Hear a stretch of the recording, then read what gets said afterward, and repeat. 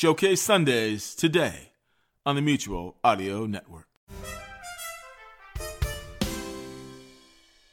The following audio drama is rated G for general audiences. Sonic Echo.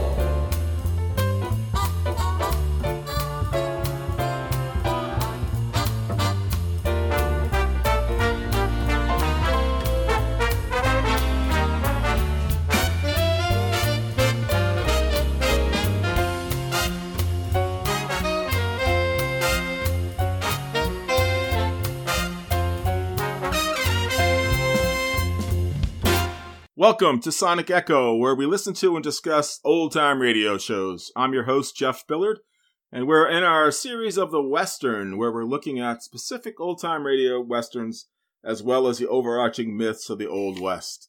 And as always, I'd like to bring in my amigos, two guys who we all know enjoy their victuals. They're not afraid of any man that walks, and, well, they're the best shots in their respective countries. My amigos, Jack Ward. Could you guys stop shooting there? Giving me a headache. Hey, how's it going, brother? I feel like I should be dressed as Stevie Nicks for some reason for this particular episode. I'm not sure why. I always imagine you dressed as Stevie Nicks. Is that wrong? And that's why I love you, brother. Nice. And the show today is?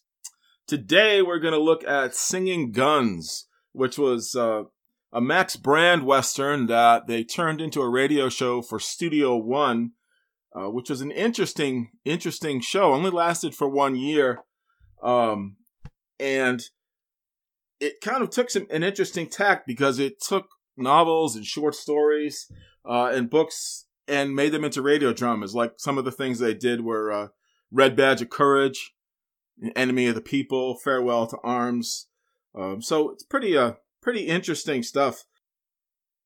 And it's all led by a Canadian, Jack, Fletcher McArdle.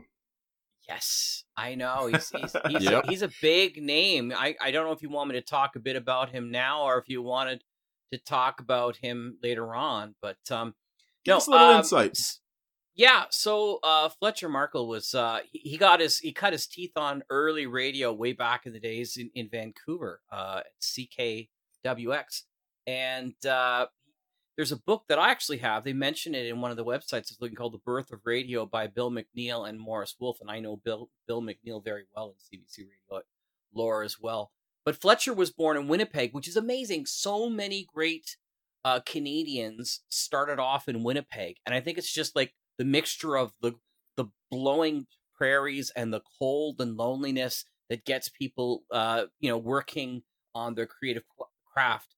But he started also with a great Canadian troupe of actors in Vancouver in the 30s and the 40s. I guess John Draney, Bernie Braden, and Alan Young. I know Alan Young well. But I also know the other member who's like one of my favorite people listening to on CBC Radio for years is Lister Sinclair. And Lister Sinclair was the host of a show called Ideas, which is still going in CBC and has had two other hosts since he sort of retired and has since passed away. But what a great voice that he had. And I think I've sent you a couple of clips of Lister Sinclair. One of my favorites that I grew up listening to was he did one on Dungeons and Dragons, which was just really cool. And so Ideas was always about sort of society and literature. And he did some really cool things like the Court of Ideas, where he would say, who's in trouble? Or no, let me try that again. He would say, who's at fault for war crimes, the Celts or the Romans? And then he would get a bunch of different actors playing the main roles in both of the conflict, arguing to him as the judge in character. And then he would refer to experts where they would interview people on the side, professors. They go, well, actually, they were right about this, but wrong about that. And then he would rule one way or another, which was an amazing series. I'm sure it took a lot to put together. And the other series that I really loved that he did in Ideas was called Drumming Up the Ghost Of. And he would have a one-on-one conversation with people like Shakespeare and stuff like that. And then he would have have conversations with them about contemporary issues, and doing all the research that they could, he'd figure out what those people in the past would have thought about living in life today, and what they would have found interesting. So, and it would have had an interesting actor playing the role. So really cool. He was very innovative, even in sort of an informative way. Years later, Lister Sinclair obviously loved drama, and Fletcher Markle himself jumped ship and went to the United States. Well, he went to Toronto during World War II and worked in CBC. He was also the person who was key for bringing over Lorne Greene into the States. So there's a little Western connection, because he would ultimately get him on Studio One, and then he would replace an ailing actor there, and that's what got Lorne Greene his famous role of Ben Cartwright on Bonanza. So we all owe Fletcher a great we owe him something for that, for sure. As well, he produced a couple of other series, including some TV series, things you might have heard of: Life with Father, Front Row Center, Thriller, Jigsaw, Night into the Morning, and the Disney film The Incredible Journey in 1963, which a lot of us of that particular age remember watching that on, the Disney Sunday movies. So he headed up all of Studio One, and I think the quality that shows from it comes from that long background of what he really loved to do, both stories and drama. So, sorry for the long-winded approach, but I love to be able to talk about some pretty big name Canadians in the history of Canadian broadcasting. Yeah, that's great. Another thing that's interesting about him, that at one point he was married to Mercedes McCambridge, who played Sunny in Temple of Vampires. Wow. Yeah. I love Mercedes McCambridge. Yeah, she's one of my favorite actresses. Yeah. She's great. And I did say his name incorrectly. It's Markle. You're right. You said it right, Jack. I said it wrong. Fletcher Markle. Fantastic. Fantastic. Radio, TV, and everything else. Mm-hmm. So it's great. And the other thing is that this particular show was written by, the novel was written by Max Brand, who is an amazing character in himself. His real name was Frederick Faust, and he wrote something like 30 million plus published words in his lifetime. An amazing output, novels and plays. And he had like 6 or 7 other pseudonyms too, didn't he? Yeah, because the one thing I read is because he really wanted to be a poet. And he used his name Faust in his poetry, but everything else he used a pseudonym, because he from what I read, he grew up quite poor, and he felt like the Westerns were beneath him. He felt like those stories, and so he used Max Brand in the Westerns. He didn't really want to be associated with those, and it was just his poetry. He lived in Italy. He had a butler. He had servants. Everything. He was incredibly rich. Wow. Yeah. And so there's a whole history there. Yeah, go ahead. I was wondering if it was just speculation. Maybe a biographer would know more if anyone's ever done one. But since he did have so much classical reading that he then put into his Westerns and a lot of his stuff, I wonder if after working with the form, he maybe had a better opinion of the genre. Mm-hmm. I wonder. Yeah, that's a good point. Because he might have understood, this is, because he does do really wonderful Westerns. So at some point he figures out how to really make them work. And it doesn't seem like hack work. So at some point I'm hoping that maybe he learned to, like it better. Or maybe it's a misrepresentation of, wow, I don't dislike it, but I'd rather be a poet and I'm kind of bitter about my, the time that I'm living in that I can't do that. Maybe there's more nuance to his beliefs that we're not going to be aware of because we can't ask him right now. Well, there's a quote I read that he said something about the Western and the people in the Westerns. He called them disgusting at one point. And that's a quote in a biography. So yeah, there was some disdain there for his upbringing. There's another element to keep in mind. I found this out while reading a biography of L. Ron Hubbard, famously from Scientology. That before that, he was like a crazily prolific pulp writer. A lot of science fiction, but a ton of other stuff. And one of the reasons why he had a number of pseudonyms, and John Wyndham, famous for the Chrysalids and the Triffids and a bunch of other books. Those guys, many of those people had 2 or 3 different pseudonyms if they were fast writers, because nobody could believe they could pop out books that quickly. So having a pseudonym was a better way to be able to sell a book, because then he was like, well, I just bought one from Frank Austin, so I can't get another one. I got one. Obviously, it's going to just be crap, so I'll just put my name in as George Owen Baxter, and then the next one I'll put in Walter C. Butler, and that's I'm using pseudonyms of Max Brand, by the way, for all those ones that he used. Right. So it was a way for them to like really just work as hard as they could, pumping out books and selling a bunch of them as if they were other authors too.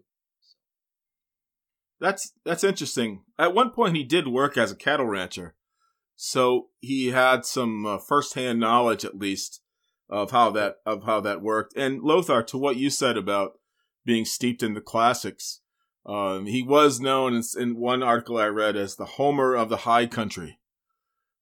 Nice. Yeah, that's a great name. And also another there's an article that I read, and it was called Shakespeare of the Range. So another nice one. So his work is certainly held in high esteem. To be sure, even though he may or may not have liked it or whatever, have felt good about it. I don't know.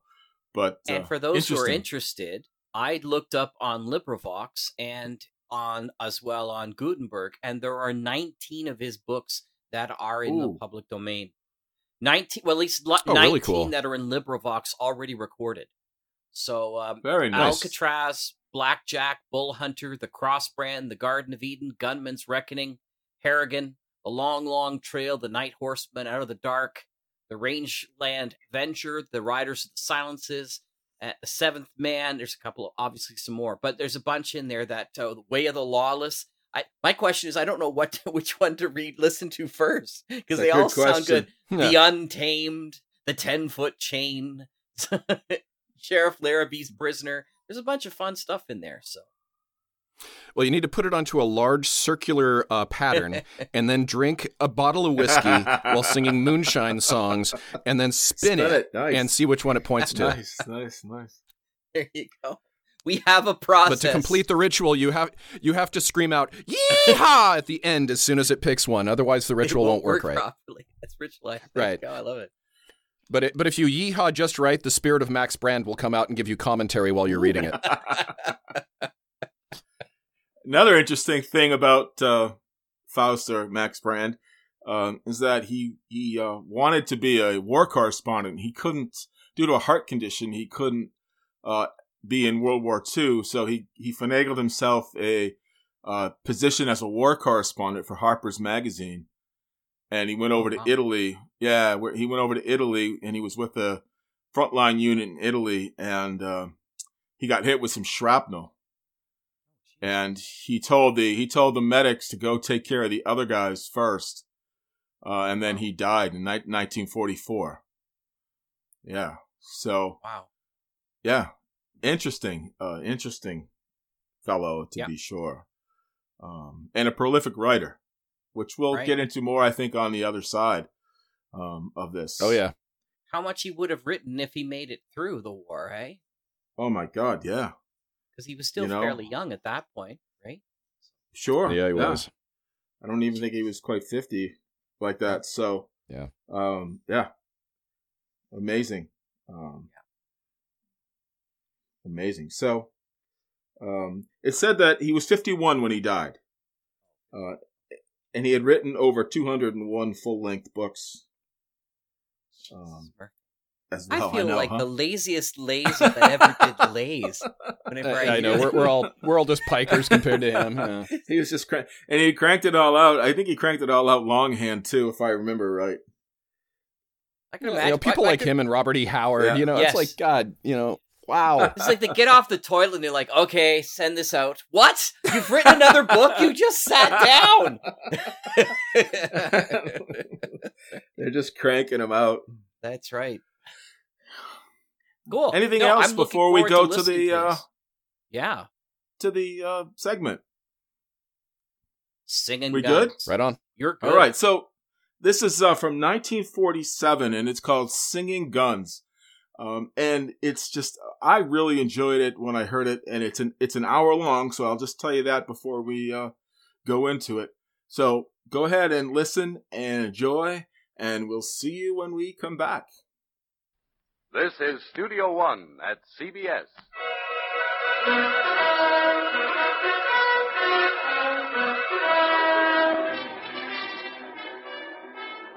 Governor, Sheriff Karadak's going up into the hills all alone after that outlaw, Rhiannon.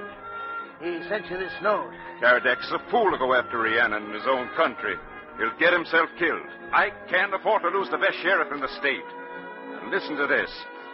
Dear Governor, think I've discovered where Rhiannon's been hiding out all this time. Maybe away a while. I'm going up Mount Laurel to find the Singing Guns. What's that crazy fool mean? I don't know, Governor. Who ever heard of Singing Guns?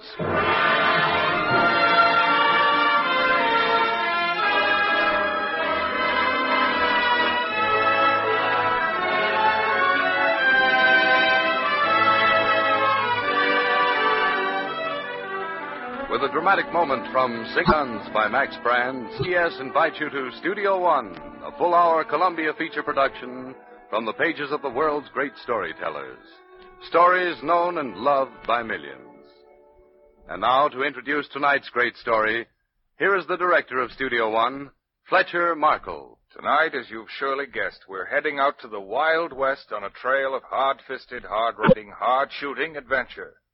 Singing Guns is about a sheriff and an outlaw and their strange friendship. As to the ways of the sheriff, they were somewhat extra-legal by modern standards, but then that was very like the Old West. Max Brand, who wrote the story, is probably familiar to you as the author of Destry Rides Again and the creator of Dr. Kildare. In fact, he's the author under his own and other names of more novels and stories than any writer since Alexander Dumas. Tonight, in Vincent McConaughey's version for listening of Singing Guns, you'll be hearing Myron McCormick and Gary Merrill, who come to us respectively from the original Broadway casts of the hit plays State of the Union and Born Yesterday. Mr. McCormick is playing Rhiannon, the outlaw, and Mr. Merrill is Sheriff Karadak. Which way did they go? They went that way, partner. West.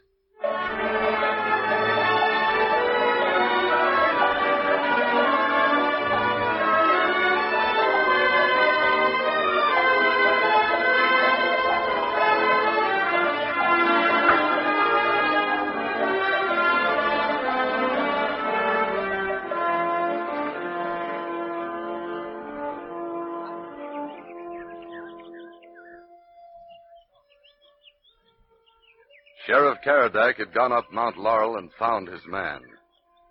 As he sighted his rifle muzzle over the broad back of this man sitting peacefully playing a mouth organ in the sun, Karadak realized there was no other man in the West like him. And for a moment he hesitated.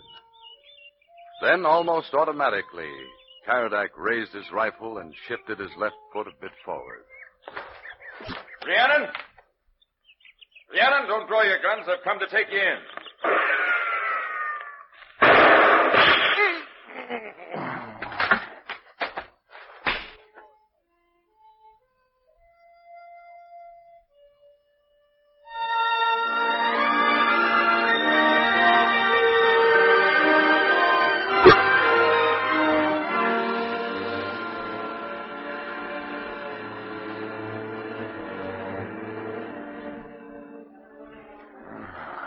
Guns. Singing. What's that you keep saying about singing guns? Rhiannon, Well, looks like you come out of it at last. you brought me here to your cave. Yep, this is my hole in the wall. But you could have killed me where I fell. I don't never kill dead men. One thing I'd like to know, how you find me. A long time ago, I heard tell of a cave up here. The Indians told stories about it. I got to thinking, and I decided this is the only place you could hide. Do you like some food? Rhiannon, if I'd worked for a week and never ate nothing all that time, I'd only just begin to be as hungry as I am right now. What might you take a fancy to? If I had my pick, I'd kind of begin with some trout, grilled nice and brown. I like a man who enjoys his victuals. You and me should have met up long ago, Karadak. Oh, so you know my name. Found it on a letter in your pocket. Sheriff Owen Karadak. Now you rest right here until I get back. Where are you off to? I'm fixing to catch us a mess of trout.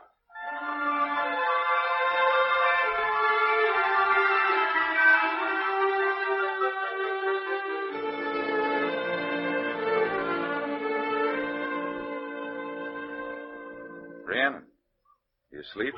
Oh, just drowsing here in the sun. Me? I never felt so rested in all my life. Well, that means your wound is healed, Karadak. You're strong again. How long have I been here? Oh, 10 days, maybe 2 weeks. We haven't done much talking, have we? Nothing much to talk about.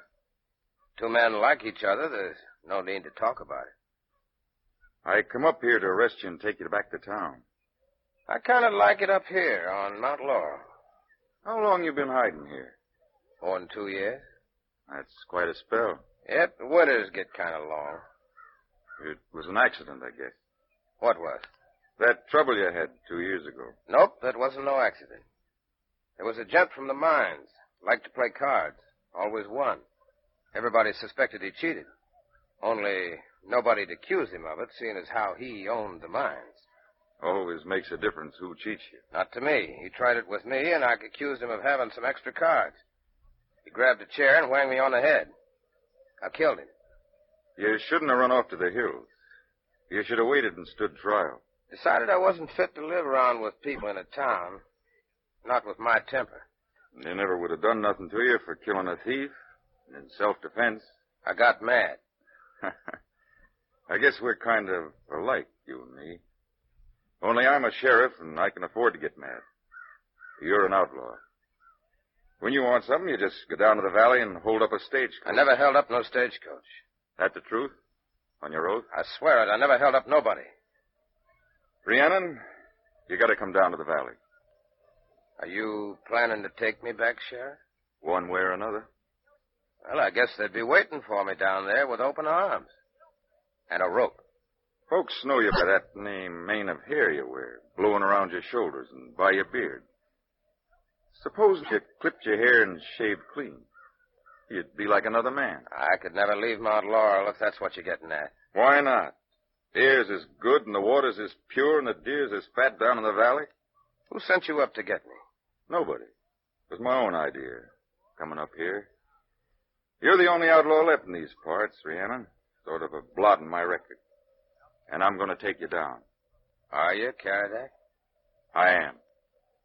Though nobody will know it but me. Rhiannon, I'm going to take you down and plant you. And you're going to grow. What kind of way are you talking? Friendly way. Like I said, you're a lot alike, you and me. You know, I've felt that ever since you come here. We both enjoy our victuals. We're not afraid of any man that walks, and I guess we're the two best shots in the whole state. Rhiannon of the Singing Guns. Why do you call them singing guns? There's an old Welsh saying. You see, way back, my folks came from Wales. Mine, too. Well, sir, that's another way we're alike. What was this saying, Karadak, about the singing guns? It's one my grandpa used to say. It goes like this. There are 3 things are seldom heard. An invitation to a feast from a miser, wisdom from the mouth of a Saxon, and the song of the birds of Rhiannon. Who was this here other Rhiannon? That I never learned. But my grandpa said if you ever heard the singing of the birds of Rhiannon, you'd be frozen in silence for 80 years. Your birds or your guns? My singing guns. Hey, that's pretty good. Put your guns away, Rhiannon. Put them in that cage. Go cut your hair and shave off that beard. I'm going to take you down to the valley, and nobody will ever know it but me. You don't aim to put me in the jailhouse? I don't. I swear it. Here's my hand on it. I believe you, Karadak. And I'll come with you.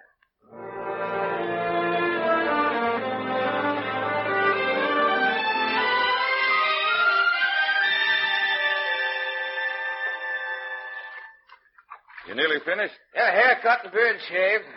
How do I look? I'll be dead blasted. I thought you was older than me. I'm 25.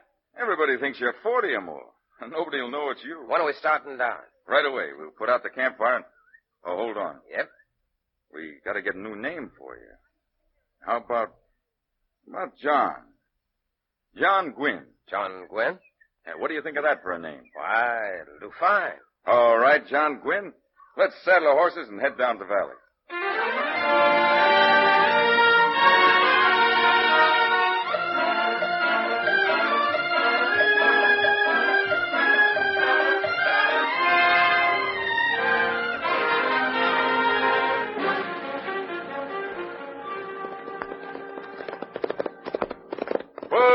Whoa there.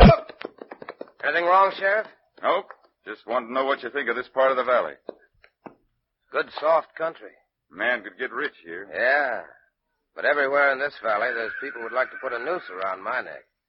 I don't know them, but they might know me. They think that Rhiannon the outlaw's a man of 45. You're just a sleepy-looking kid. They'll never recognize you. Oh, just one thing. Yeah, what's that?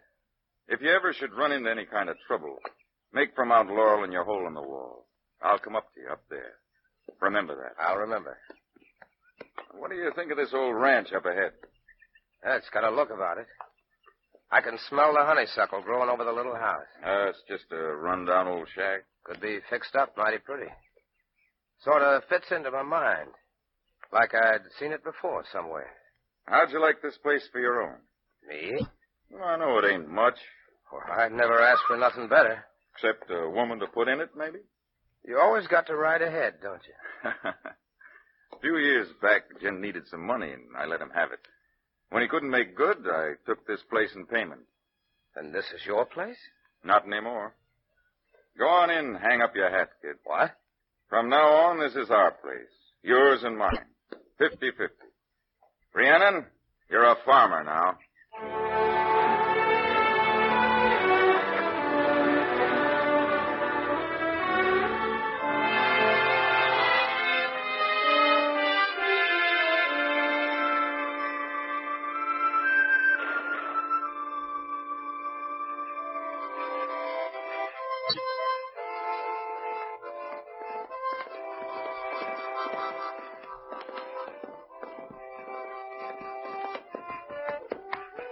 Evening. Evening. I'm Charlie D. Yeah? My father owns the next ranch. What's your name? I'm called John Gwynn. Guess I ain't invited to come inside. Well, sure, get down and come on in. We've been aching to take a look at you. Been watching what you've done to this old place here. Yeah? Sit down, have a smoke. Thanks. You bought this place from Sheriff Caradak, didn't you? How would I be buying a place like this? Light? Yeah, thanks. Sheriff says it's your place. He wants to make me happy. Because you've done so much fixing the place up? Maybe. You want something here? No. The old man told me to see you and talk to you. Friendly fellow, my father. Ain't proud the way some people are. Rides the range just the same as anybody. That right? Ain't a calf foaled on our ranch he don't know about. Not a twig sprouts in the spring that he don't see. No, sir. He watches everything. Told me to come over and see you. Well, now you've seen me. You're not much of a talker, are you? Only when I have something to say. You work in this place all by yourself? That's right. I should think you'd need a hired hand. Maybe later on. You married? Nope. Must be lonely here. Should think you'd need a wife, even worse than a hired hand. I manage. I got a pretty sister. Name's Isabella. Nice name. You ought to ride over and see her. Thanks. Don't like me, do you? I don't know you. Well, I'll tell Pa that I seen you. You do that. Good night, Mr. What was the name? Gwynn. Night, Mr. Gwynn. Good night, Mr. D.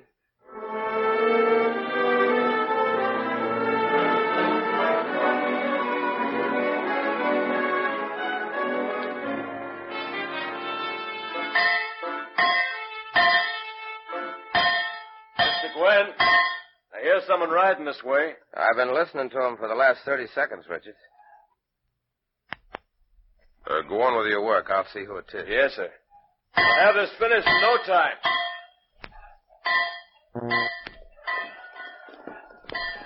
Morning, Sheriff. Howdy, John. Whoa there. Well, what brings you out here?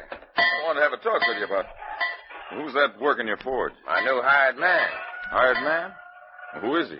Where'd he come from? I ain't asked him where he's from. Name's Richards. Come to the barn 2 days ago and asked for a job.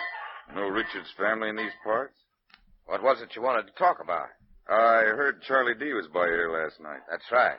Old man D's got his eye on this place. He's watched what you've been doing here. Made me an offer. $400 an acre. Why, that's more than $20,000. A lot more. You must want this place pretty bad. What did you tell him? I said nothing doing. I told him this was our place. Yours and mine. That's generous, Owen, but you could have hired somebody to fix this ranch up the same as I had. I could never hire any man to do the job you're doing here. What'd you think of Charlie D? I think he's a right smart customer. All those D's have brains, but Charlie's the smartest of the lot. He's his father's right hand. He didn't suspect who you are, did he? I don't see how he could. Well, I just want you to know, no matter what Charlie D says, we're not selling this place. Thanks, Karadak. Well, I'll be getting back to town. Oh, there's something I wanted to ask you. What's that? Any idea who might be riding in the foothills every evening around dusk? Couldn't tell you. Listen, it's Charlie D. Why? Well, every evening round sunset, a lone horseman rides us through the foothills here. He stops for a spell as though he's watching this place, and then he rides on. How long's this been going on? Oh, maybe 5 nights. I plan to ride up there this evening and find out who it is. You be careful what you do. Sure, Karadak, I'll be careful.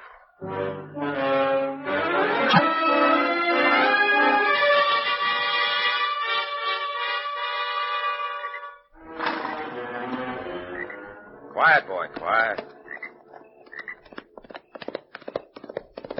Hold on there. Well, I'll be a doggone son of a... It's a girl. Evening, ma'am. Don't come any closer, my friend. Well, I don't aim to do you any harm. What's on your mind? I reckon they sent you here. Well, who are they, ma'am? The D's. They sent you. I know they did. The D's? You tell them you didn't find me, and I'll give you money. I'll give you $100 if you'll say you didn't see me. But I was just thinking you must be the D gal. Then you're not a D? Now, look here. I don't belong to the D family, and I don't want your money. I come up here to find out who you are and why you're spying on me. On you? Oh, no. I'm watching the D ranch. My name is John Gwynn. I'm Nancy Morgan. Does that name mean anything to you? No, ma'am. I can't say it does. Well, if I had another name, I wouldn't be here. The Morgans and the D's are enemies. Have been for generations. Anything I can do to help you, ma'am? Now, what could one man do against all of them? Even if Rhiannon came down from the mountains to fight for me, it wouldn't help. Rhiannon? What do you know about Rhiannon? They say he's cruel and strong and terrible. But they say he's never cruel to a woman. What would you be needing an outlaw like him for? Who else would break the law for me? I have to get something away from the D's. And who else but Rhiannon would dare to help me? What claim have the D's got against you? No claim. And they never will. They hate me like they hate every Morgan. But I'll never give up to them. Not while there's life in me. Good night, John Gwynn. Well, hey, come back here. Come back.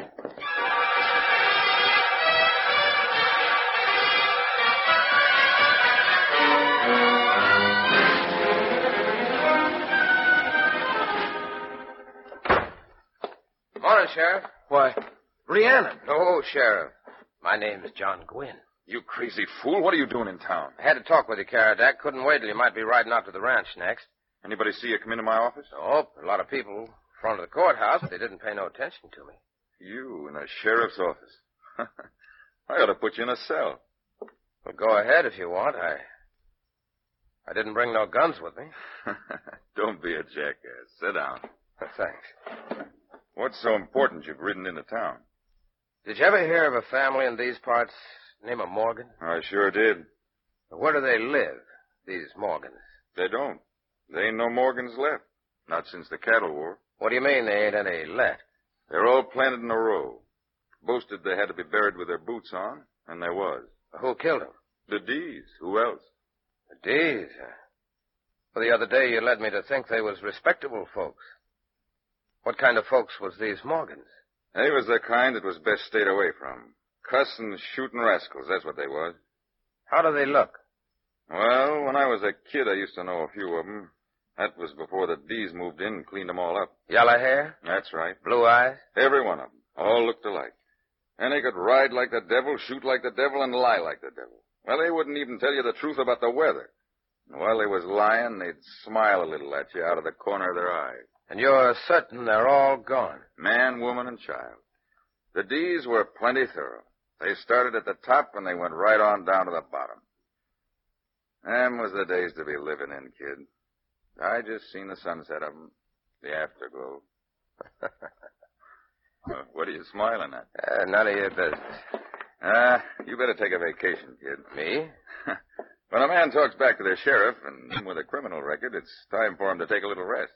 Karadak, I've met a woman who says her name is Morgan. Morgan? That ain't possible. She has yellow hair and blue eyes. Her name is Nancy. Well, whoever she is, you keep away from her. She's the first woman I've seen in 2 years. She'll have you hanged, most like. Most like. Well, I'll get back to the ranch. Hold on. Where were you last night round about dusk? Up in the hills. That's just about when I met her. And that's when the overland stagecoach was held up between your ranch and town. Karadak, you ain't thinking that... I ain't thinking nothing. But folks here in town, they're saying it was Rhiannon held it up. But I tell you that Listen to me, John Gwynn. You go back to that ranch and stay there. And don't you ride into town again.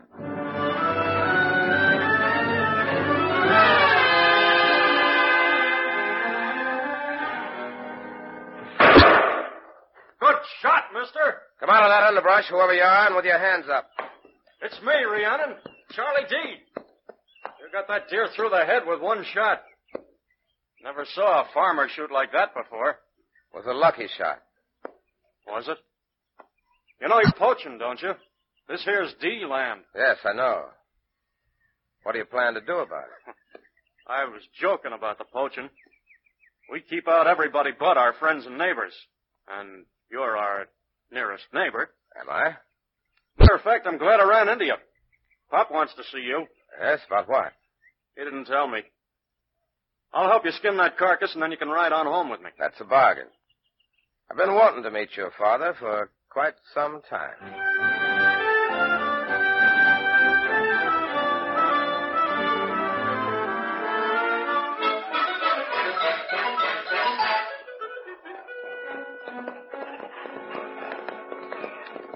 Hey, Pop!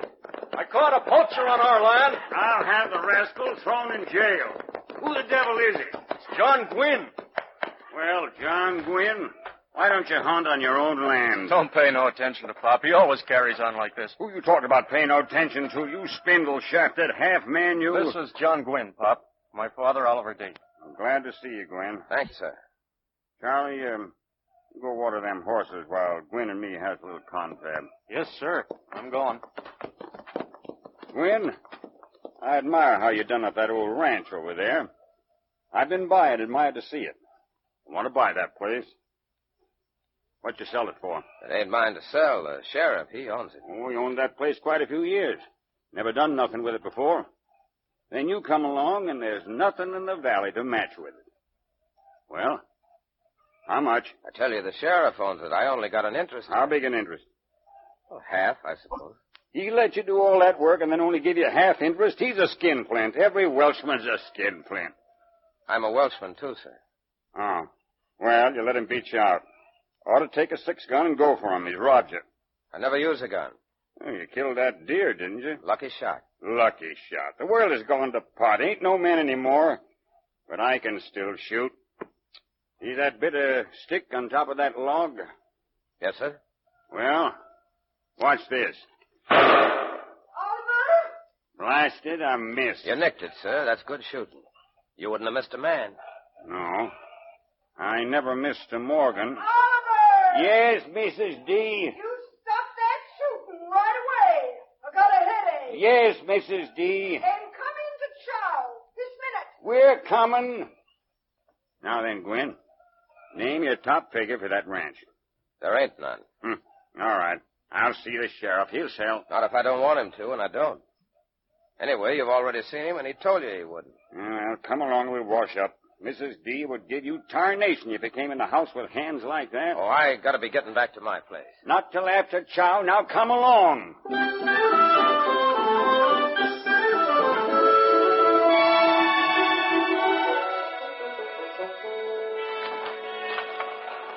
Right in here, Mr. Gwyn. You wash up, Mr. D? I did, Mrs. D. We got company for chow. I know we have. This is John Gwyn. Well, come on in. Was it you started Mr. D to shooting? Well, I'm afraid it was, ma'am. I don't allow no guns around this house. The day's gone by for that nonsense. Now, come along and have some chow. Isabella? Where are you? Here I am, Mama. Oh, this here's John Gwyn. Has the next ranch. You sit here beside me, Mr. Gwyn. No, sit across the table. We can talk better. Thank you, ma'am. Isabella's just come home from school. She's been getting finished off. Isn't she pretty, like I told you? Charlie, you let your sister be. Sit down, everybody. Sit down. I've heard about your beautiful ranch, Mr. Gwyn. I want to come over and see it one day soon. Well, you'd be right welcome. Anytime. Here's your soup, Mr. Gwyn. Thank you, sir. Mr. Gwyn's a mighty handsome man. Ain't he, Bella? Of course he is. You're making him blush. Young and handsome and set up with the world already with a fine ranch. Well, of all the outrageous talk. Let Papa ramble on. I don't care. Neither does Mr. Gwyn. When I was a girl, young people weren't so forward. More's the pity. Now, Bella and Gwen here will be like old friends before they're an hour older. Of course we will. Won't we, John Gwyn? Oh, yes, ma'am. I certainly hope so.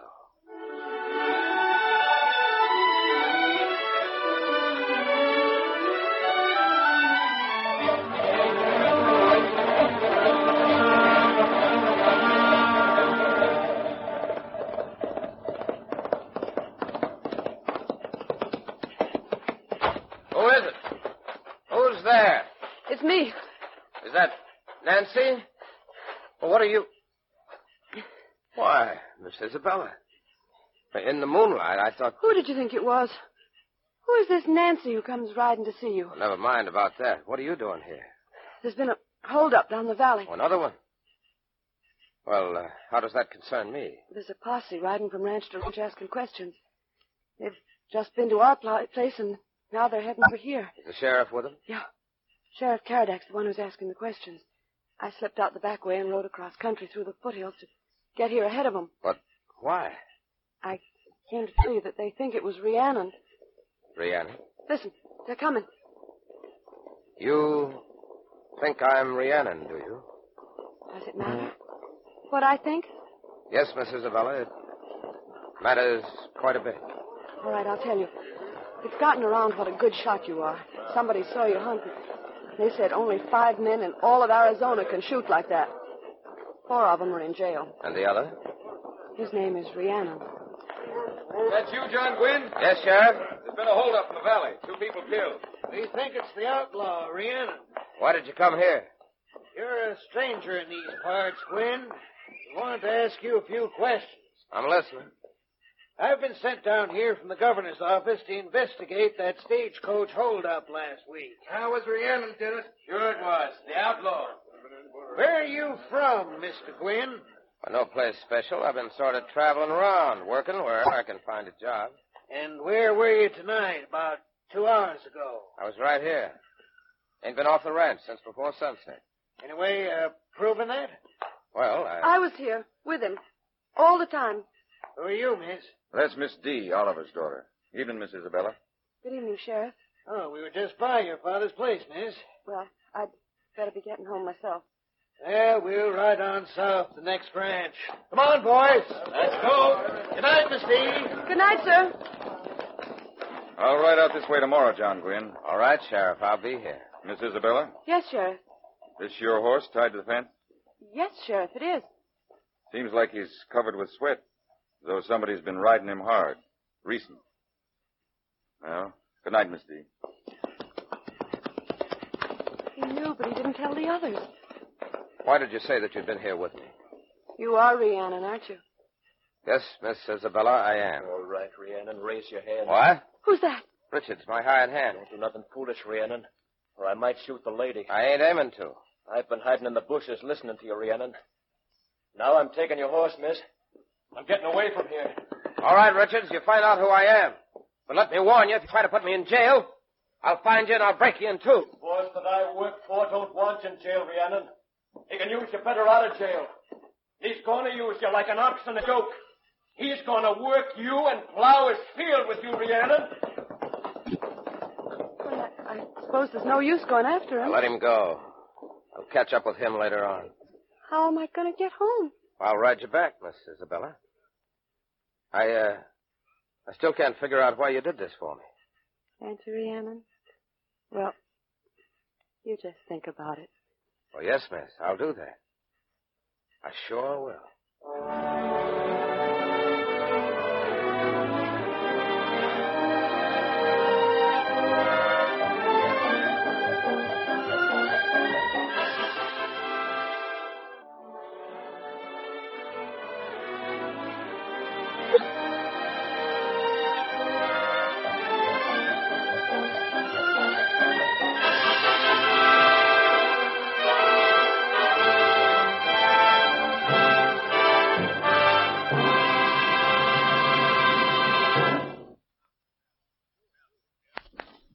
From Studio One at CBS, you are listening to Singing Guns by Max Brand, as arranged for radio by Vincent McConnor.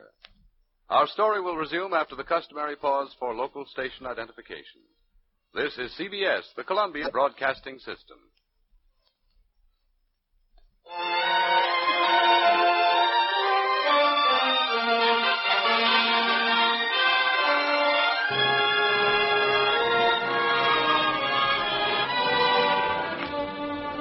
Continuing from Studio One at CBS. In future weeks, Studio One will be returning to the big cities and other more civilized areas for Christopher Morley's Kitty Foyle, Catherine Brush's Young Man of Manhattan, and Edna Ferber's So Big. But this week our scene is the Badlands of the Old West. Now, part 2 of Singing Guns by Max Brand. Star tonight, Myron McCormick as Rhiannon and Gary Merrill as Sheriff Caradoc.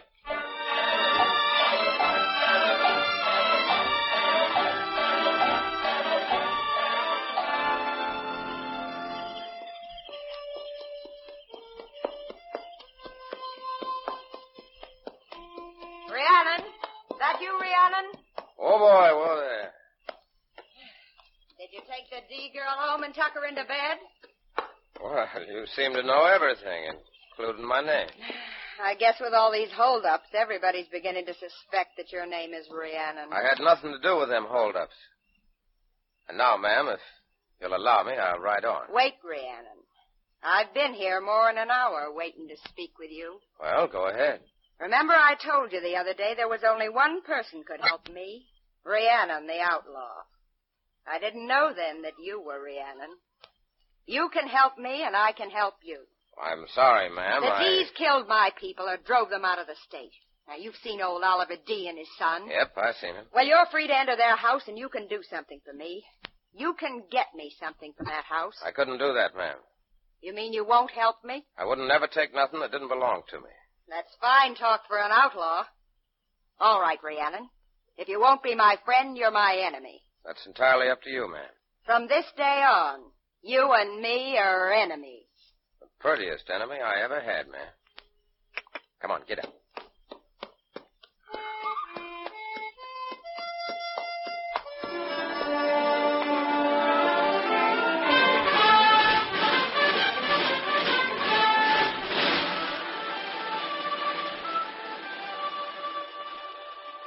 John Gwynn, how are you?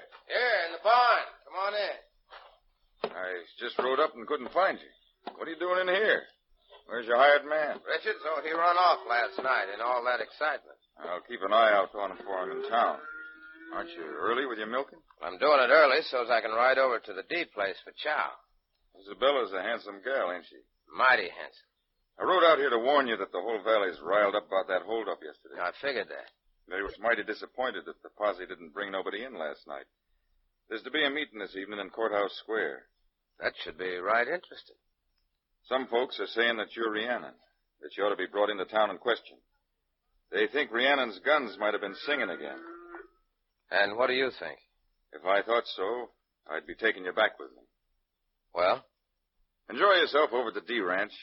But if another posse comes riding out this way, maybe you'd better take to the hills. Go back to your hole in the wall. I couldn't do that. Why not? Because that would make me look guilty. No, Sheriff, I ain't going back to my hole in the wall. Not just yet. If I was you, I wouldn't take any guns over at the D place. Whatever you say, Sheriff. Whatever you say.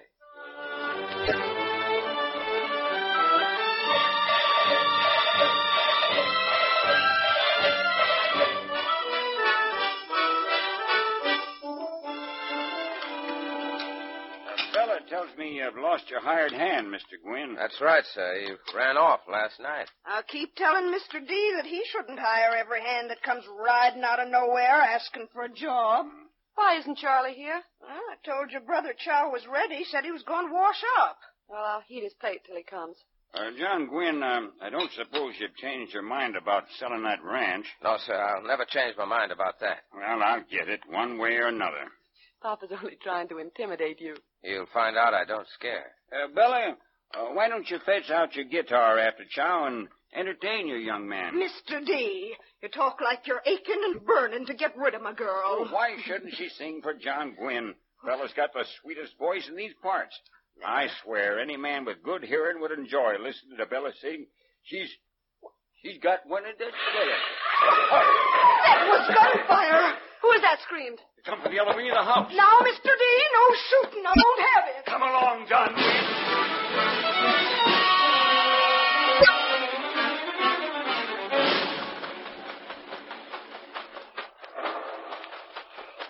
What is it, Johnny? Who are you shooting at? Somebody broke into the old wing of the house. Well, who was it? I couldn't see. Sounded like a woman scream. Seemed to be two men. They broke this window open. I heard a noise as I was washing up, so I run back this way in time to see the two of them making off into the underbrush. Come on, let's go after them. They had horses. I heard them right away after I shot at them. And you didn't recognize them? Oh, they were out of sight before I could get a look at their faces. Probably the same pair that pulled that hold up yesterday. Well, they didn't find nothing here. What's in that wing of your house? Just a few old trunks and boxes. Old trunks and boxes? Yeah, nothing really valuable. Hey, look here. Blood. You hit one of them. Yeah, and he's bleeding bad, too. Here's where the horses were tethered. You know, John Gwynn, I'm mighty glad you were having chow with us this evening. What do you mean? If you hadn't been, I might have thought this was your blood. No, I don't recollect losing any blood lately. Well, no point in telling the sheriff about this. Let's get back and finish our chow, or Mrs. D will be raising the roof. Come along.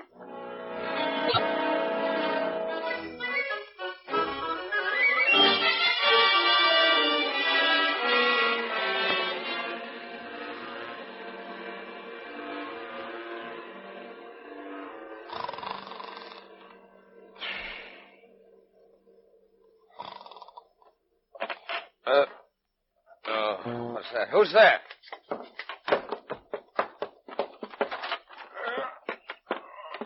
Who is it?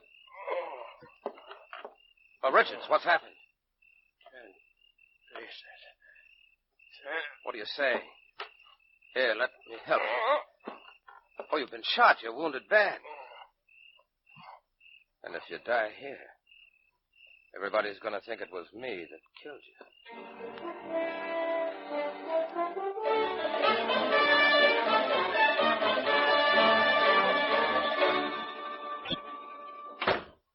Sheriff. You fool, Rhiannon. I told you to stay away from town. Get your horse and come with me. What is it? Richards. Your hired hand? He come back in the middle of the night, half his chest shot away. I took him in, but he's dying. I want you there as witness in case he says anything. All right, I'll come. But we're in for trouble if anybody recognizes you as we ride through town.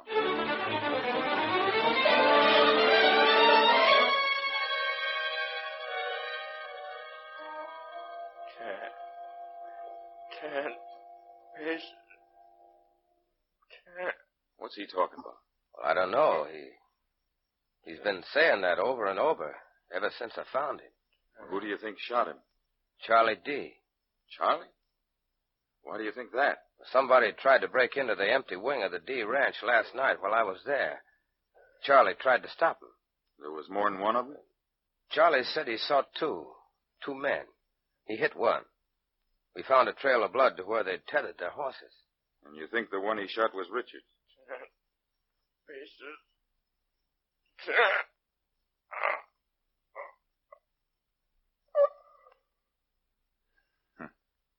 Well, we'll never learn nothing more from him. 10 paces. I wonder what that means.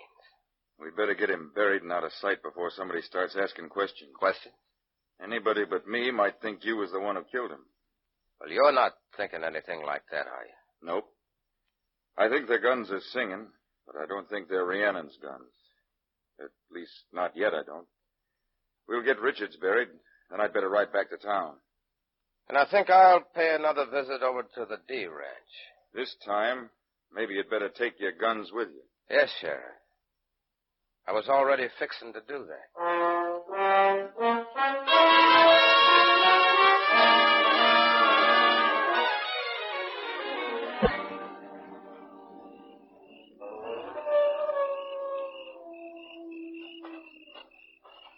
Who's there? Miss Isabella? Rhiannon, thank heaven you're here. But don't make a sound. What are you doing out here in the night? I heard a noise from this old wing of the house. When I came outside, I could see a flicker of light through these boarded-up windows. Somebody's got a candle lit in there. You can see it flickering through the cracks. It's Charlie. Your brother? Yeah, he's in there with a woman. Woman? She's got a gun. Why is he so still? He don't move. If you get close to the window, you can hear what they're saying. All I could make out was that she's trying to find out about a map for some sort of cave. Listen. I don't understand half what you're talking about. Besides, how do I know you're a Morgan like you say? Don't I have no look? Yes, you have. Handsome and mean. Sure. That was some crack on the head I gave you, wasn't it? You were out cold for 20 minutes. All right. So now you've got me tied up and I can't move. Yeah, and I've got a gun. You know, your father was a no-good thief. Is that a fact, Mr. D? Whatever was crooked, he was good at. Including robbing stagecoaches. Think so, eh? Yeah, and I think something else. Like father, like daughter. You've been stopping some stagecoaches on your own. That coyote who left some of his blood behind when he hightailed out of here last night. Curious about my gentleman friend, Mr. D. Well, I'll tell you who he was. He was my husband. Calls himself Richards, among other names.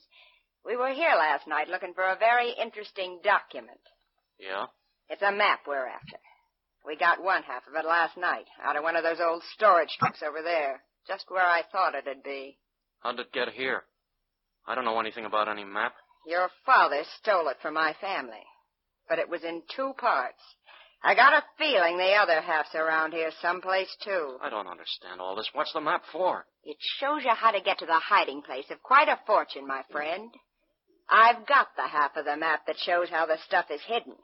It's some place called the Hole in the Wall.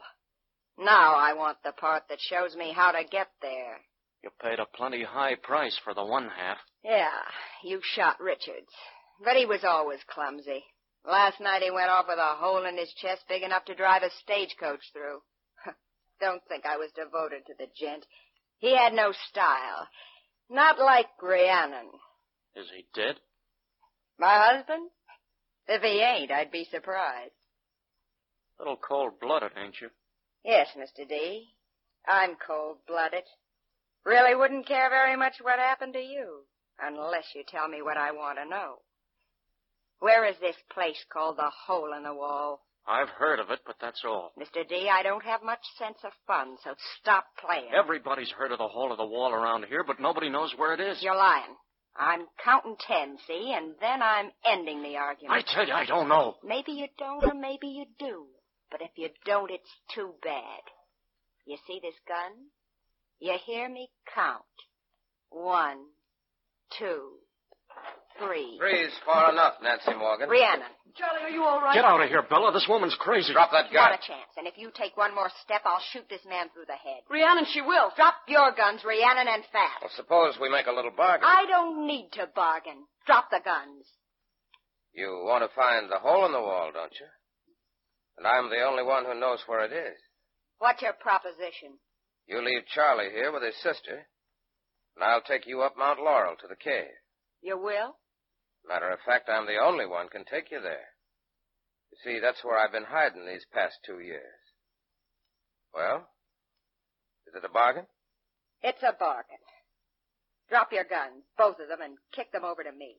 Sure.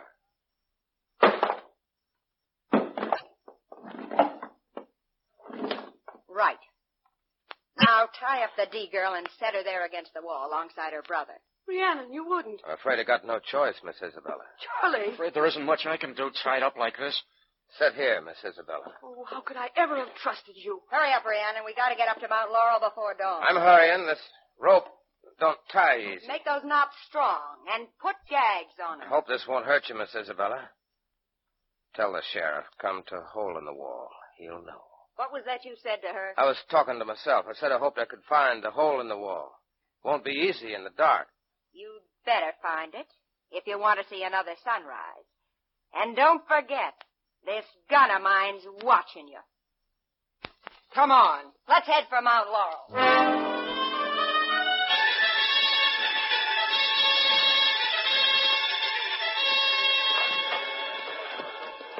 Well, where is he? Where is he? Place is empty. Nobody's here. Reckon this proves it's Rhiannon, the outlaw? It don't prove nothing, except that he ain't here. Carradine, I still think you know more about this John Gwynn than you're telling me. Where'd you meet him? Why'd you let him live here on your ranch? Right now, I'm not saying anything more, Mr. Nerin. We only rode out here to ask John Gwynn a few questions, with no evidence against him. The fact that he ain't here don't mean a thing. Maybe he's over visiting his neighbors. All right. Let's ride over at the D Ranch. We're riding over at the D Ranch. The D Ranch! The D Ranch!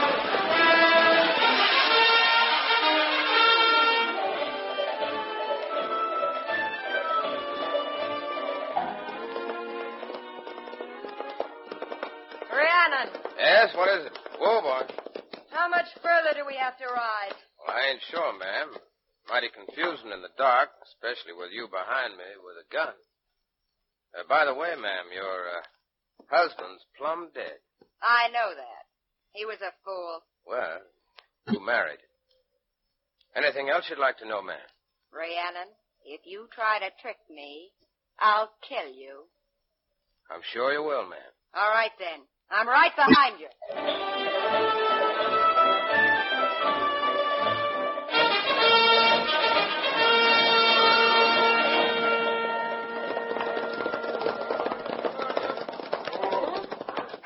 That you, Sheriff? Yes, Mr. D. I've got Mr. Nerin with me from the governor's office. Mr. Nerin, eh?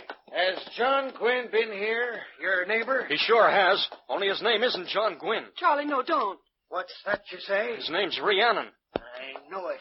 Where is he? He tied up my sister and rode off with a woman who calls herself Morgan. Morgan. Then he was right. Well, Rhiannon's taken her up on Mount Laurel. He whispered in my ear, Sheriff. Said for you to come to the hole in the wall. The hole in the wall? That's Rhiannon's hideout. We'll all go up there. Come on, Sheriff. You better lead the way.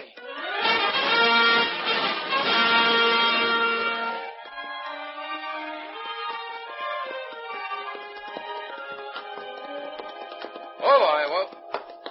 All right, ma'am. This is it. I warn you, Rhiannon, if this is a trick. I'm in no position for tricks, ma'am. You and that big gun. You wanted to find the hole in the wall? Well, it's just around these rocks. Can I help you down? Keep away from me. I can manage myself. You're the most trusting female I ever met. I'm a Morgan, and a Morgan never trusts anybody. All right, you lead the way. Watch your step on these rocks. They're kind of slippery near the waterfall. You know, it's funny they didn't mark on that map where the hole in the wall was located. Every Morgan knew where the cave was in the old days. But only my father and my uncle knew what was hidden inside. What is inside? You'll see in time. You know, it's a funny thing. I hid out in the cave for 2 years, but I never knew nothing else was hidden there. Take my hand. Some other time, my friend. I ain't trying no funny business. We have to duck under this waterfall. That's where the entrance to the hole in the wall's hid. That's why nobody ever found it. Now, if you don't take my hand, you might slip and fall, and there's a drop here, straight down, of maybe 100 feet. Take my hand. My left hand. Then I can still aim my gun at you. Suit yourself. Hold tight now.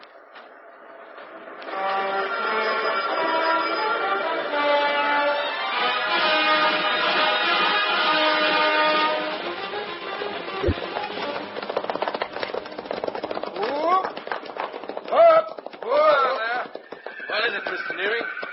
I'm afraid we're lost. There's a fork here. We ought to go to the right. No, to the left. Karadak's gone on ahead, the fool, and I can't find the landmarks he gave me. If only the sun had come up. How many hours is it to dawn?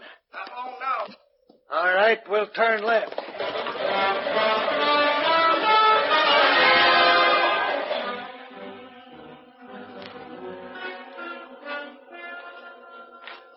Welcome to the hole in the wall, Miss Morgan. Can you strike a light? Certainly, ma'am. Here we are. Seems to me I left a candle here. Oh, yes, here it is. Well, this is like coming home. Sorry you ain't got no chairs, or I'd ask you to sit down. You sit down. Over there. I want to take a look at this map. You handle that gun mighty lovingly, ma'am. Sit down. I'm a second. Now then, let's see. 10 paces from the mouth of the cave. Oh, no, that won't work. 5 paces to the right takes me into the middle of the cave. Well, maybe it means 5 paces to the left. Doesn't it say? The map reads 10 paces in from the entrance. That's along this wall. Then 5 right. Oh, that's out into the center again. Maybe those first 10 paces shouldn't be against the wall. Maybe they're straight into the cave. I'll try that. You stay where you are. I ain't moving a foot. All right. Now I take 10 paces into the center. 1, 2, 3, 4, 5, 6, 7, 8, 9, 10. Now, 5 paces to the right. 1, 2, 3, 4, 5. You're right against the wall. The map says, pull down the third stone from the floor. That must be this one. Oh, I can't move it. Want me to try? Yes. Come over here. But watch yourself. Never trusted anybody in your life, did you, man? When are you going to tell me what's hidden behind this stone? You'll see it in a minute. The Morgans hid a fortune here. The gold dust they took from a lot of stagecoach holdups back in the good days. The good days before Sheriff Karadak, eh? Maybe $1 million. And every bit of it's mine. It ain't hardly worth holding up a stagecoach nowadays. To think that I slept here for 2 years next to all this. Go ahead. Pull on the rock. The sharp one. Yes, ma'am. But hadn't you better stand back just to be safe? I'll stand right here. Now go ahead. Pull the rock away. Whatever you say. Stand back. Let me see inside. Well, there's some sort of a chain with an iron ring on it. Shall I give it a yank? I'll do it. Get away. Way over there. I don't aim to touch your precious treasures. Stand back against that wall. I'm as far as I can get without going outside. All right. Now I'll pull the ring. You're about to see the Morgan fortune, my friend. And it's mine. Get back!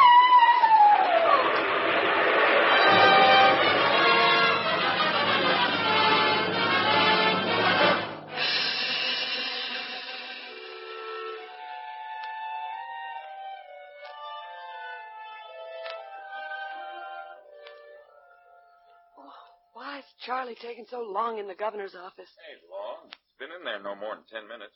Oh, Sheriff, we've got to save Rhiannon. They can't keep him in jail. All right, Sheriff. The governor wants to see you again. Yes, Mr. Neary. This time you can bring Miss D with you. Oh, thank you. Then I'm mighty glad that we aren't in for another period of feuding between the D's and the Morgans. Come in, Sheriff. Pull up a chair. Yes, sir. Sit here, Miss D. Thank you, sir. Charlie, what's happened? Sit down, Bella. The governor will tell you. Well, it seems that the woman who died in the cave, the hole in the wall, was indeed a descendant of the Morgan family.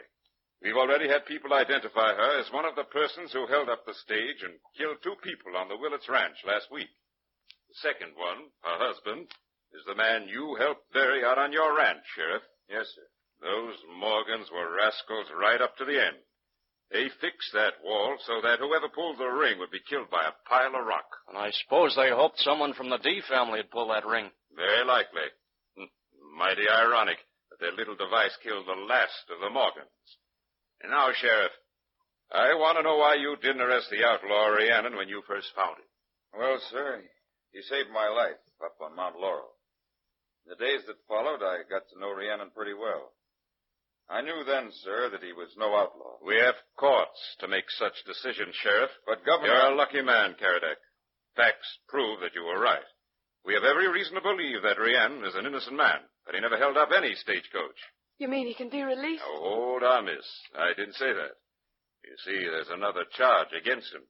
2 years ago, he killed a man. That was in self-defense. Well, we have to go into that. Meanwhile, he must remain in his cell. Could I see him, please? Of course, Miss D. Nearin, you take her over to the jail. Yes, sir. Thank you, Governor. I have a few more questions I want to ask your brother and Sheriff Karadec.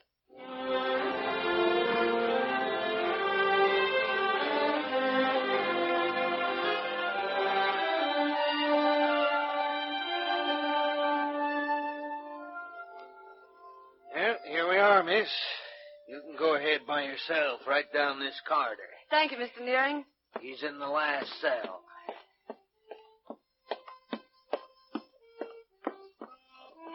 Rhiannon? Miss Isabella. I've been sitting here thinking about you. I've just come from the governor. They found out you didn't have any connection with those holdups. Well, why don't they let me out of this old jailhouse? I'm sorry, they won't let you out yet.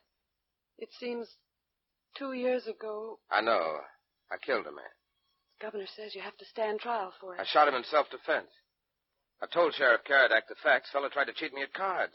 When I accused him of it, he struck me with a chair and... Rhiannon! Look at this! It's the sheriff. Karadec, what is it? See this paper? You're a free man. What? This young lady and me, we convinced the governor that you're a law-abiding citizen.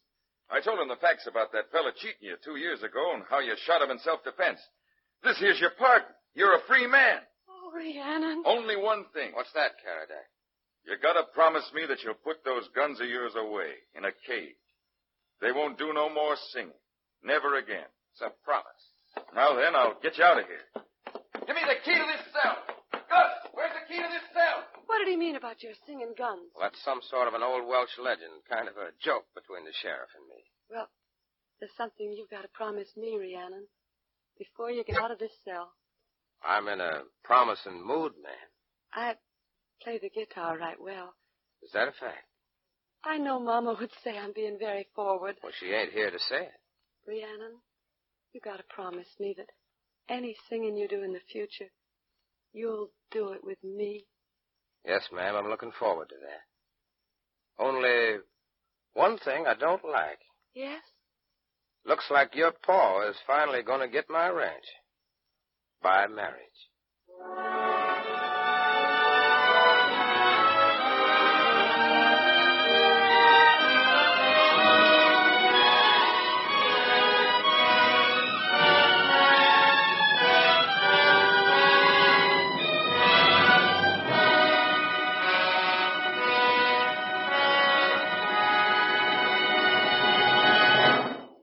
From Studio One at CBS, you have just heard Fletcher Markle's production of Singing Guns by Max Brand.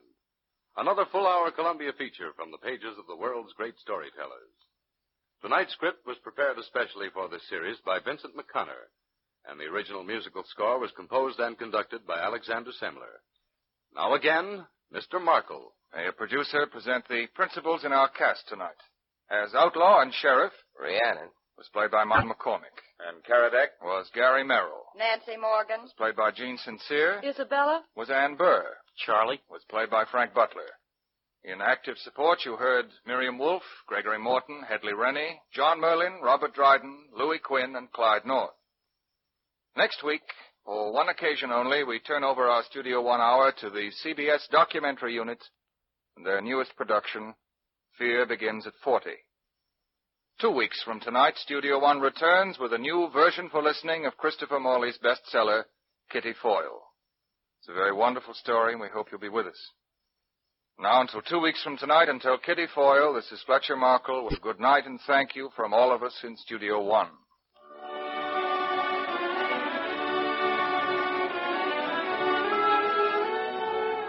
They will repeat a special message for Studio One listeners. Next week, for 1 week only, this time will be occupied by a new CBS documentary, Fear Begins at 40. The regular Studio One schedule will resume at the same time the week following. This is CBS, the Columbia Broadcasting System.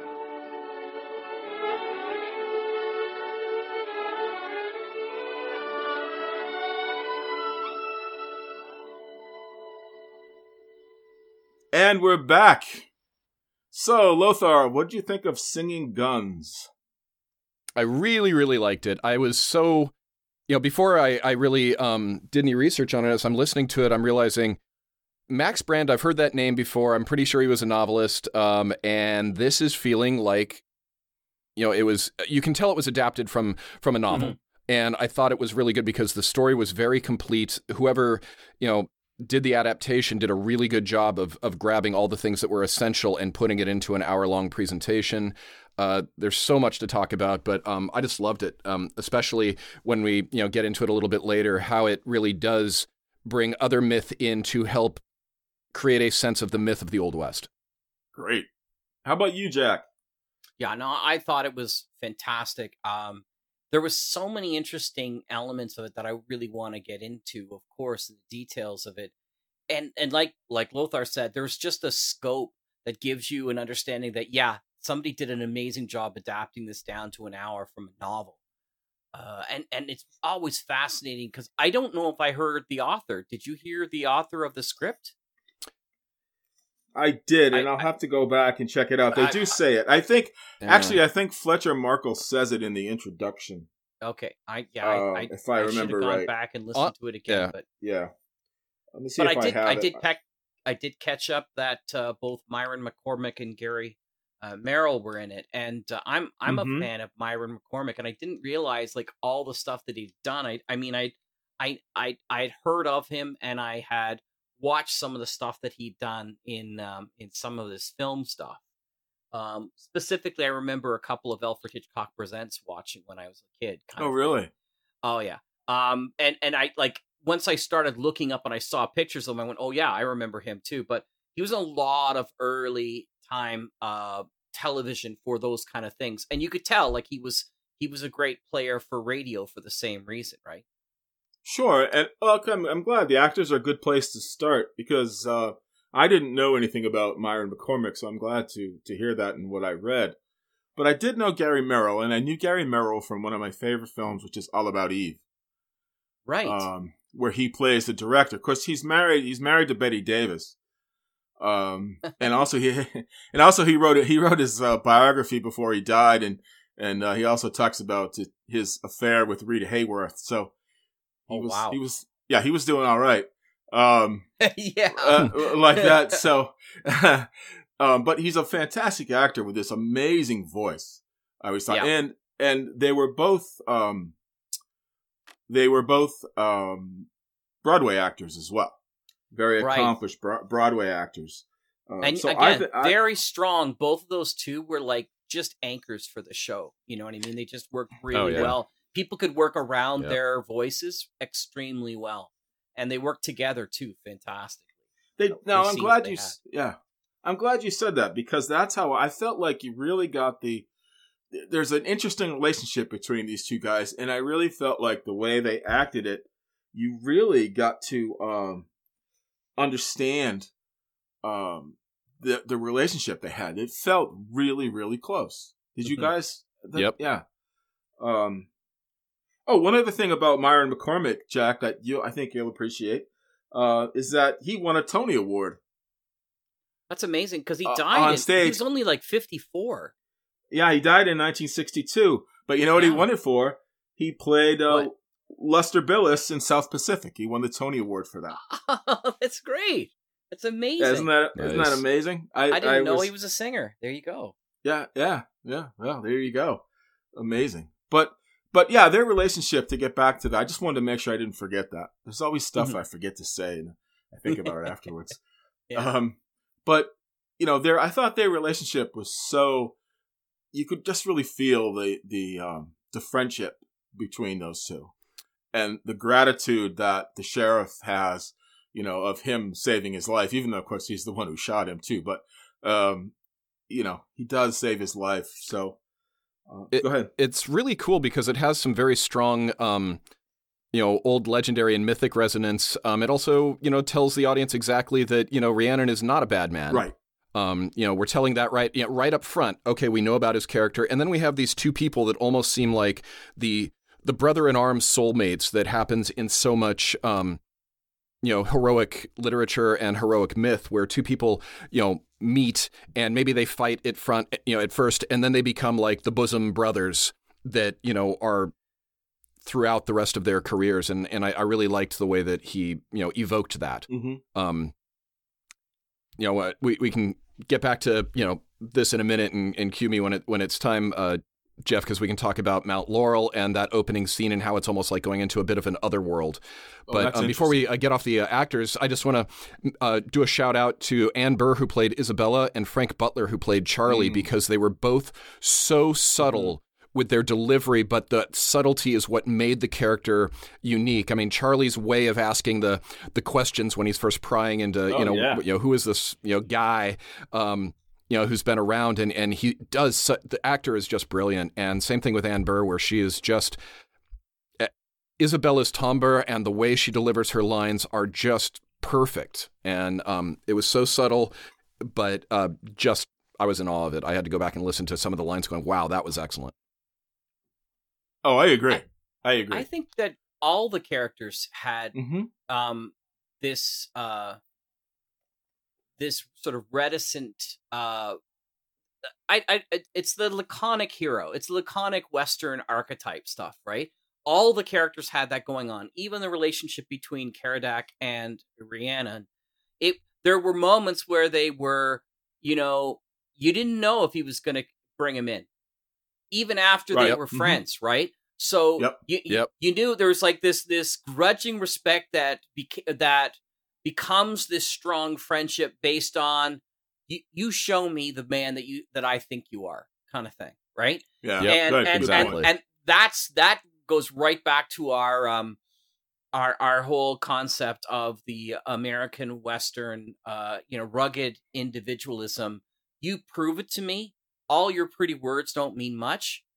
You prove it to me. I think I know the kind of person that you are, but I'll give you this beat up old ranch, and we'll see if you can change your life, and I don't have to toss your butt into jail, kind of thing. So it was fascinating because there's so many other people that they say wonderful things and they run into each other's arms and they say they're great friends and the whole bit. But when you get into Westerns, there's always this sort of, you get the feeling every character, even though they're friends, they're always scanning that person up and down. Yep. Because it could turn so quickly, right?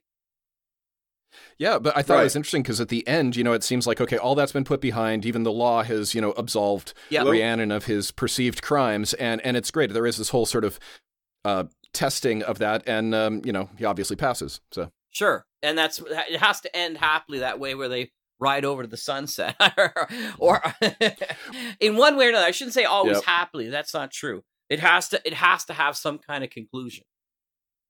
Yes. To it, for sure. Yes. Yeah.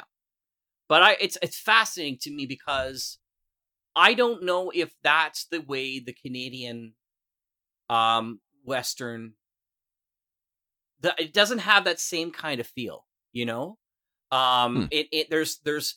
there's much more of a sense of we're all in this together in a lot of the northern tales, and hopefully next time we'll take a look at Canadian Western kind of to give that kind of feel to it. Where there's an expectation that we're all operating under the same rules and we're all in this for the same way, and that's not the nature of Westerns. And to a certain degree, I love that rugged individualism because it seems a little alien to me, but I love the idea of it. And it goes back to, we talked about this too, like Robert E. Howard's ideas of Conan and stuff like that, right? You have to earn your own weight wherever you go. in these kind of worlds. Yeah, and the history of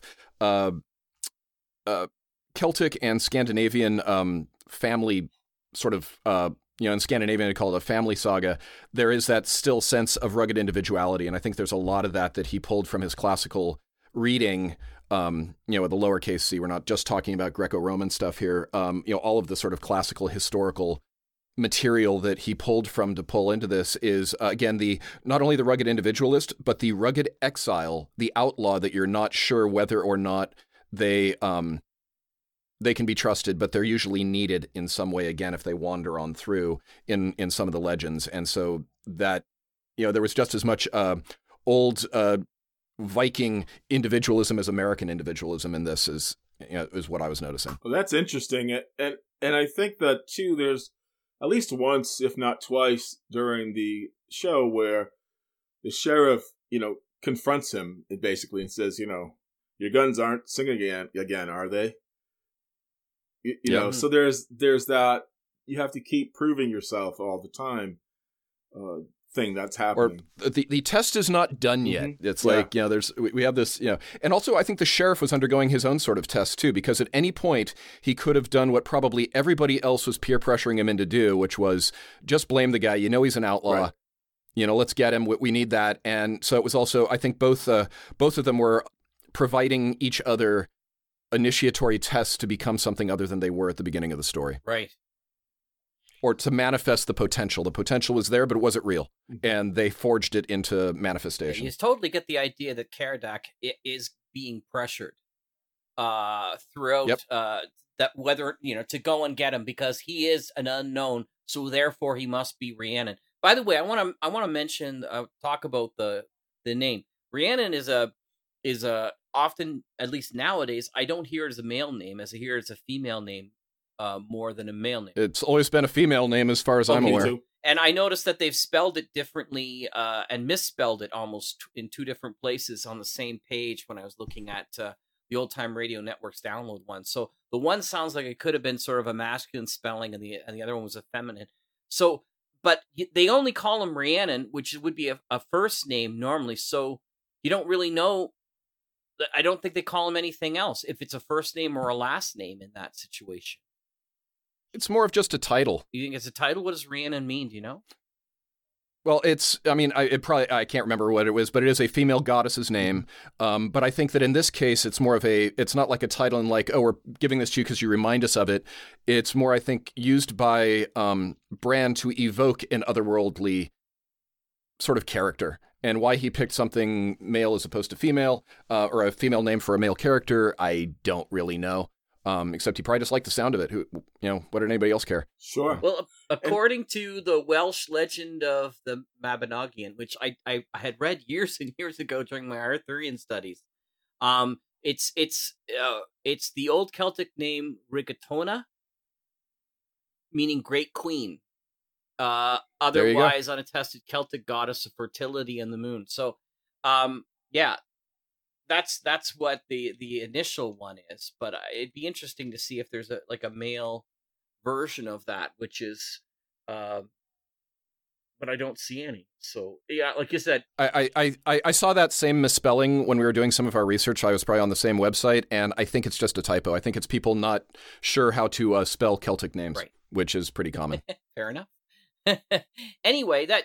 I had a friend who was in a Celtic band. He was in the band Gaelic Storm. He was one of the founding members, and he. I was asking one time, how do you get around pronouncing these Gaelic names? And he somewhat facetiously, but also literally, was saying, it's kind of like. They get drunk all the time. So if you get drunk like an Irishman, you'll be able to pronounce it because you'll just slur all of your consonants and everything will make sense. There you go. And while we're on the characters, we don't want to leave out our female villain. Right. Nancy Morgan.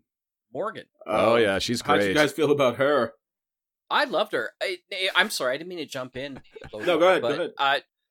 She's great. One of the things I was expecting was that the whole Morgan clan was like misrepresented, and they were honestly getting back their real revenge, and that the D's were wrong and just wiping them all out. But Nope. The D's were right in doing it. So I was surprised and delightfully so in that it kind of went against, except what you would expect in that situation. But I really liked her too, because it's so fascinating hearing voice actresses. I'm sure that voice actress could have played Isabella if she wanted to. She just, I need a really hard sounding female voice who Brooks knows. And some of the stuff, like, she didn't care that her husband was dead. Yep. No. Left him with a hole big enough in his chest. I forget what it was, like drive a stage through or something like that. It's like, he's probably dead now. It's like, you're pretty cold. Yeah. Oh, well. And then at one point, she's thinking that Rhiannon might as well be going for her hand. She goes, wait, maybe not right now. And he's like, no, this is not what you think it is, lady. I'm trying to get you through the waterfall at this point. Right. So, fascinating character. And it's interesting because you never meet, and again, I think it's because of time, but you never meet her husband. But it's really interesting that... I think they introduced at least they kept the character of the husband in the story so that there was some question as to whether or not Rhiannon was involved in holding up the stage and all that other kind of stuff too, because they had a man doing it specifically. Right? So. Yeah, because he's the spy, right? He's working on the farm, right? The husband, and so yeah, exactly. What did you guys think of the opening narration to the whole show? You know what I liked about that? I'm glad you brought that up. The one thing I liked about it was that they establish Karadak as the best sheriff in the area or whatever, the state. So you know that he's honest and he's good. So when he makes this decision to kind of harbor this criminal, so to speak, it brings up a nice contrast. It brings for that character. So I did like that about it. What about you, Jack? I think also that it was there to establish him as an equal for Rhiannon, where it's you have to be careful that you have such a strong character in Rhiannon who could shoot anything, the whole kind of thing. If you're going to have somebody coming up against him, I mean, you need a Joker to go against Batman. You need a really strong character so that there is this sense of actual danger, right? There's a lot of people who are just like, well, nobody want to be sheriff?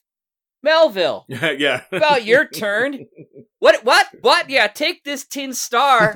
But my mama needs... No, you're the oldest one in the town, son. You better get out there. You don't have a job. So the idea of, he's somebody of character, and that also sets up the conversations as Rhiannon is somebody of character, right? So I really appreciated that aspect. Yeah.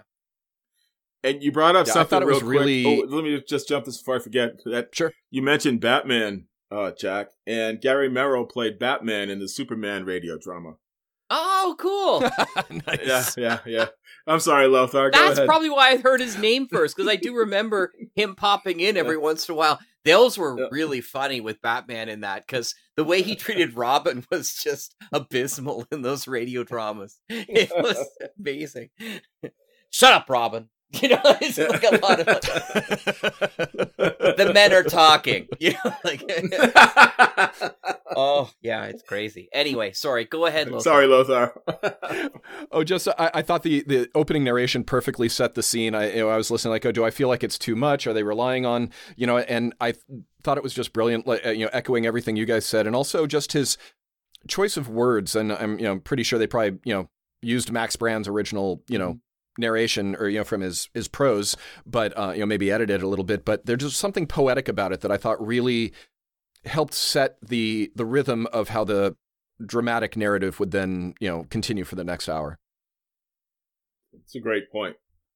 Now I want to, since we're talking characters, I want to talk sort of from the writing side of things, because one of the things that I'm curious about, and I know maybe you can think about this too, well, both of you can, but I know Jeff is working on some Westerns right now specifically.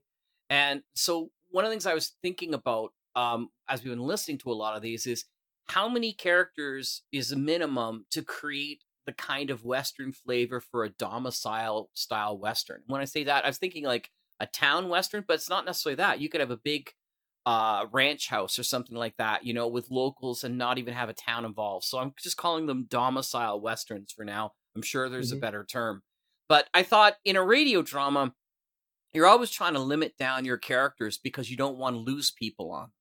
But it's really key, I think, to have in westerns almost more than any other radio drama genre that I can think of off the top of my head. Well, maybe in noir. It's important to have like at least 3 side characters for the flavor.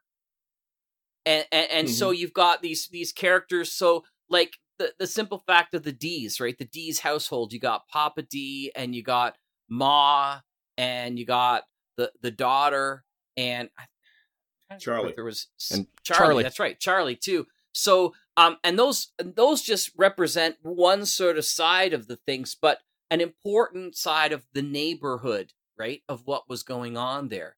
So you didn't really have him go to town very often. There was like one time when he came to talk to the sheriff at his office about something, but for the most part, it wasn't about, you know, who's in the saloon and who's in the hotel and stuff like that. But you still had to have a variety of people in the neighborhood to give that flavor, to add texture into the story. And I think in interesting cases, at least 3 side characters is most as important to setting as it is to the story itself.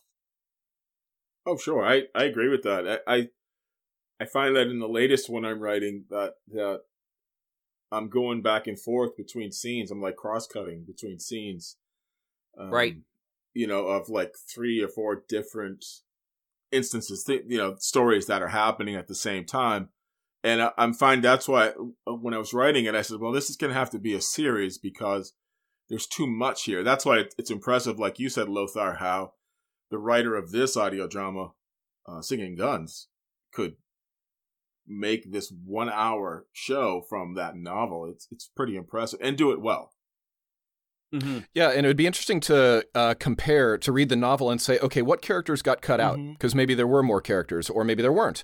It'd be curious to see what was done, what was left out, and sort of analyze it from that point of view. For myself, I always, you know, it depends, I guess, what is the point of the story? What is the story trying to say? What is it trying to accomplish? And you need just as many characters as that. And in this case, we've got 2 families, you know, that are trying to reconcile a town caught in the middle, and the 2 main characters that are also going through their own, you know, transformations into you know, the next stage of their own heroic existence. And you've got just enough for that. I mean, well, yeah, exactly. But you know, so we've got the fight between the 2 families. The D family, we've got 4, which is a nice solid number. You know, it evokes solidity, a full family, you know, 4 legs, something stands very strong upon. And then, you know, for the was it Baker? Is that the name of the Bad family? Morgan, thank you. Yes. Yeah, the Morgans, it's like, they seem to be like sprawling ghosts. I mean, there's only 2 left, but it's almost like they are legion. You know, it's like the ghosts of the past clan is still very present in, you know, in the life of, you know, the last remaining, you know, poor victim of their own hubris and greed. It's crazy too how like that whole line of they started with the oldest and moved their way back. Like they wiped the entire place clean. It's kind of like the Black Donnellys in that respect. If you ever heard of those tales. Yeah. So yeah, because those are famous villainous families in Canada. I don't know if you knew about that. No, I don't know about them. No. Oh yeah, they did a whole interest. They've done a series of plays and some books about them as well. And just constant feuds. Like these are the kind of families that, you know, you say the wrong thing and they go and kill everybody in your house, right? You know, it's just awful. Well, it evokes Hatfields and the McCoys for Americans as well. And you know, it's no easy task to take a novel and make it into boil it down into a smaller thing. Now, I've never done it, but certainly we've all seen movies that have been made from novels, and we just shake our heads and go, what was that? You know, it's like one example, I really enjoyed the book, Michael Crichton's book, Timeline, that he wrote years ago. I loved the book. Loved it. And the film came out, and I watched it again the other day, the beginning, but it's totally unwatchable. Sure. and I'm saying to myself, why did they do this to this story? And you had this wonderful story, and yeah, you had to, take it and boil it down. But boy, you sure have screwed this one up really badly. The medium really can change a story if it's not held together properly. And sometimes a great book doesn't become a really good movie in that respect. And it really takes somebody who has a lot of love for the media, for the original source material, to be able to do a really good translation. And that's one of the great things, like we talk about Bill. Bill had such love for Planet of the Apes that, when he was doing his long form of it, you could just feel it in everything that he was doing. Like, he knew what he was talking about. He knew that stuff inside and out. And so we always talk about how audio drama is great for that, because there are so many elements that you can do in long form audio drama you can't do in basically anything else other than written fiction. Well, it was fun for me to see that sort of approach with Bill, because as soon as Bill found out that I had worked in the past as a word processor, he's like, oh, how about if I send you some scripts to clean up for me or to scan in and turn into something that I can come back? So he sent me a bunch of the Planet of the Apes movie scripts that he had gotten as a fan over the years. And then I would scan them in, do the OCR cleanup, format them, and send them back to him so he could then, put them into his word processor. And then I was intimate with that level of the script. And then he would then I'd hear his final show and get to see what he brought in. And incredible. He was like, he really didn't cut things out as much as he just mixed it all together into a wonderful new recipe of, the movie and the books and everything. Nice. Oh yeah. I didn't know. I knew you had done something like that. I didn't know to that extent. That's really cool. And what he did, and I played a character, and I don't even remember his name, but he wasn't even in the movies or the books, and he was like a CIA guy, and he was a great character. And of course, he brought in General Patton, and he did all kinds of stuff as he was wont to do. And so yeah, his his expanding of that universe, I thought was brilliant. Brilliant. Just like we talked about with the NPR Star Wars, Brian Daly, I think his name was, right? And expanding that universe, and just, I find that so fascinating. And the fact that Bill could do it so well. And you're right, Jack, his love for Planet of the Apes was second to none, I think. And I remember it came back to the theaters in, I think, 2016, maybe, or maybe before that. He got tickets to go see it, and I got tickets to go see it. Of course, he was in Texas, and I was up here in Massachusetts. But we saw it like within a couple nights of each other, and we had lots of conversations about seeing it in the movies, because I had seen it in the theater in 1969. Wow. Or whatever, 68 when it came out. I was pretty freaked out. But so it was fun to go see it in the theater again. And and especially with knowing that he had seen it too, we had lots of great conversation about that. So it was brilliant. Cool. I'd want to take a sideways trip if we can, because we're talking about medium and genre. And so one of the things that I want to talk about genre is romance. Most recently in the Audio Scriptwriters group on Facebook, Pete Lutz put in an article about things that I don't want to see anymore in writing or something like that. And they were like 3 different characters. And I wrote a blithering, angry response, not to Pete. I love when people write stuff, whether I like it or not, because it makes me think. And, the 3 characters, there was only one character style that they actually put in. The other 2 were just sort of plot devices. So it was really badly written as far as I was concerned, but it was interesting. And so they said, capital R romance heroes. And I went, what are you talking about? Because to me, romance is almost like a hyphenated genre. So romance, it's sort of, it heightens so many other different stories. So you got... Well, that's actually my question is, what do you mean by romance? Because I think everybody's going to have a different opinion of what you're talking about. Well, she was talking specifically about the traditional romantic hero. And I don't think she was talking traditional in the respect as we might talk about like Arthurian romances and stuff like that.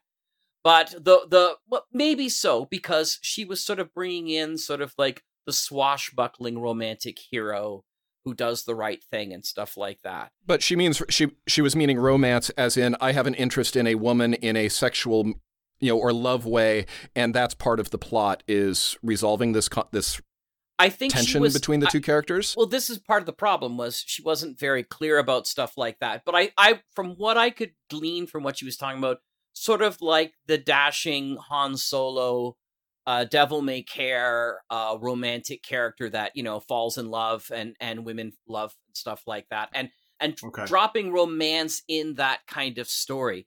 And it was interesting too, because I just finished watching, seeing a question on Twitter where a woman asked for a young adult novel for 13 to 17.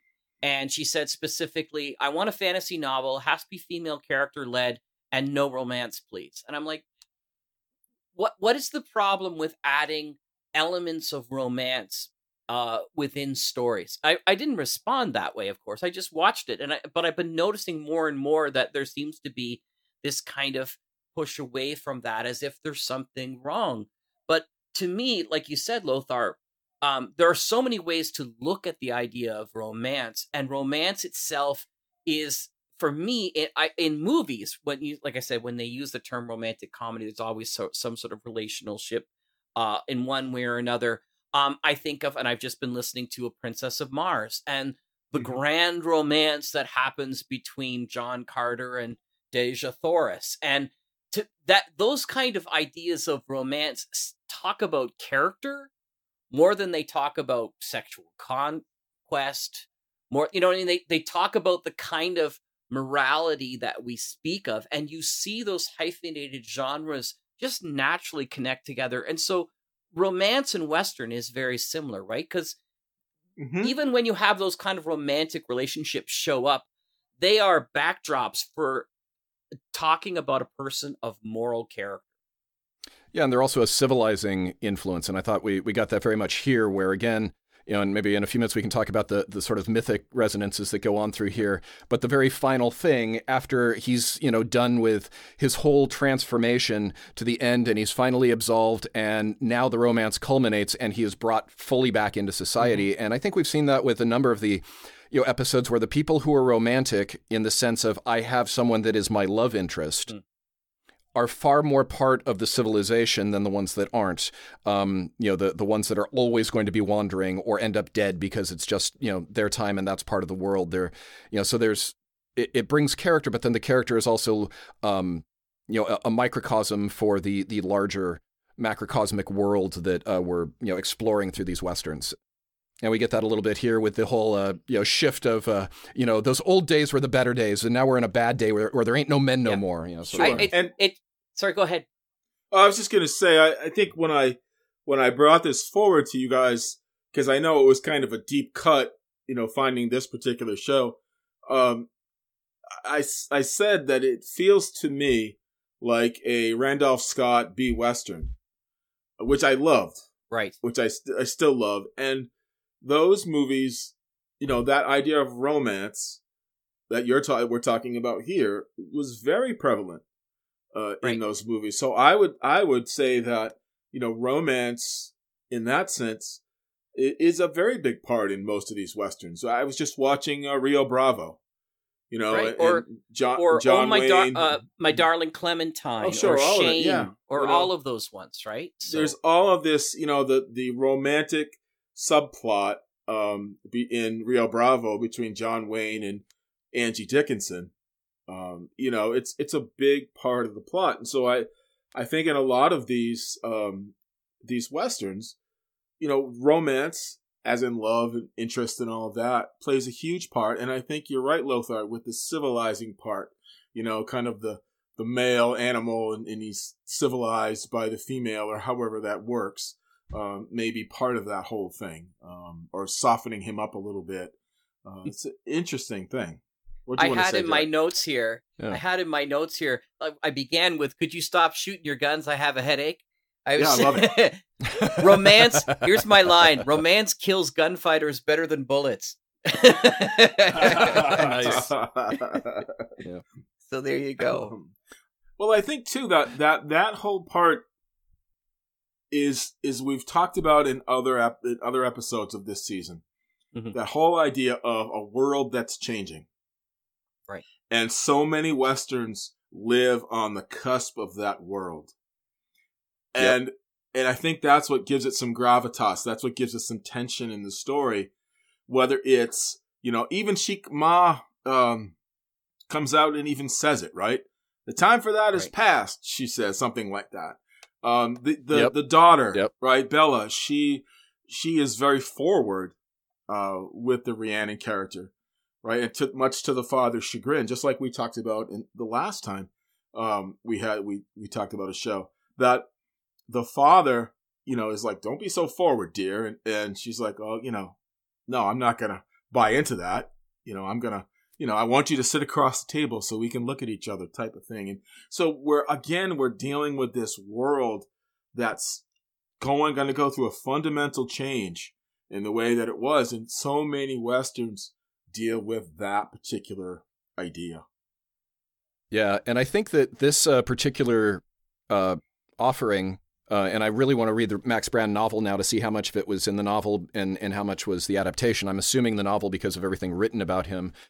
But, we've got all these different layers of, in the same way that it works within myth and legend, of resonances going on to where the world is changing and so are these characters. So it's like you can look at it from both points of view of like, okay, the world is a reflection of their internal processes, and their internal processes are just in line with what is going on with the world, and both viewpoints work. Sure.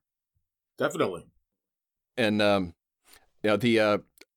thought it was really interesting when they first start off and he's, the whole hideout is in Mount Laurel. Okay, I wanted to get back to that, so I'm glad you did. Yep. Yeah, so I did a search for that, and there is no Mount Laurel that I could find. But Laurel, that name feels almost, worldly, mythical. Mm-hmm. Anybody who has any familiarity with Greek myth is going to associate that with, so much importance there, specifically Apollo.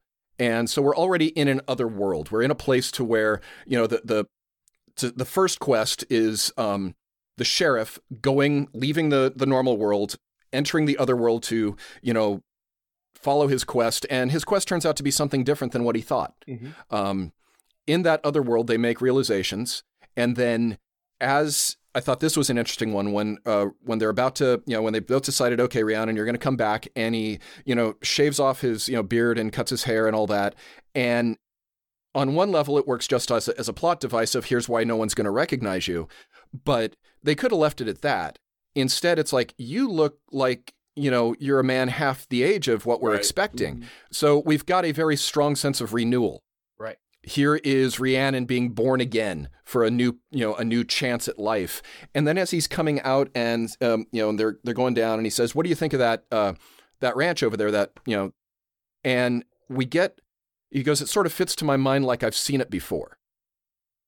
And that was, it really creates a resonance of, in like, again, some of those old family sagas from Scandinavia that I was talking about, this sense of weird or an Old English word doom, where now we use the word doom to mean just like what's going to kill you. Mm-hmm. Right. Originally, the word doom meant judgment. It meant something that was sort of fated to happen. So you could have a good doom. We just don't use that term anymore.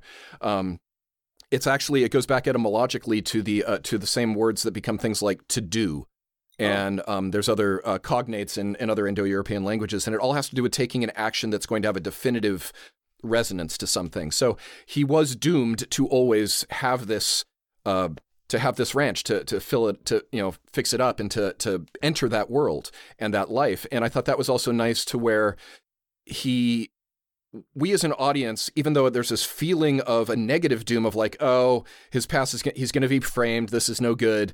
Everybody's going to think he's the one who did it. But in the back of our mind, we should know it's going to turn out okay because, he's got this connection to his own fate, and he's doing the right, sort of thing.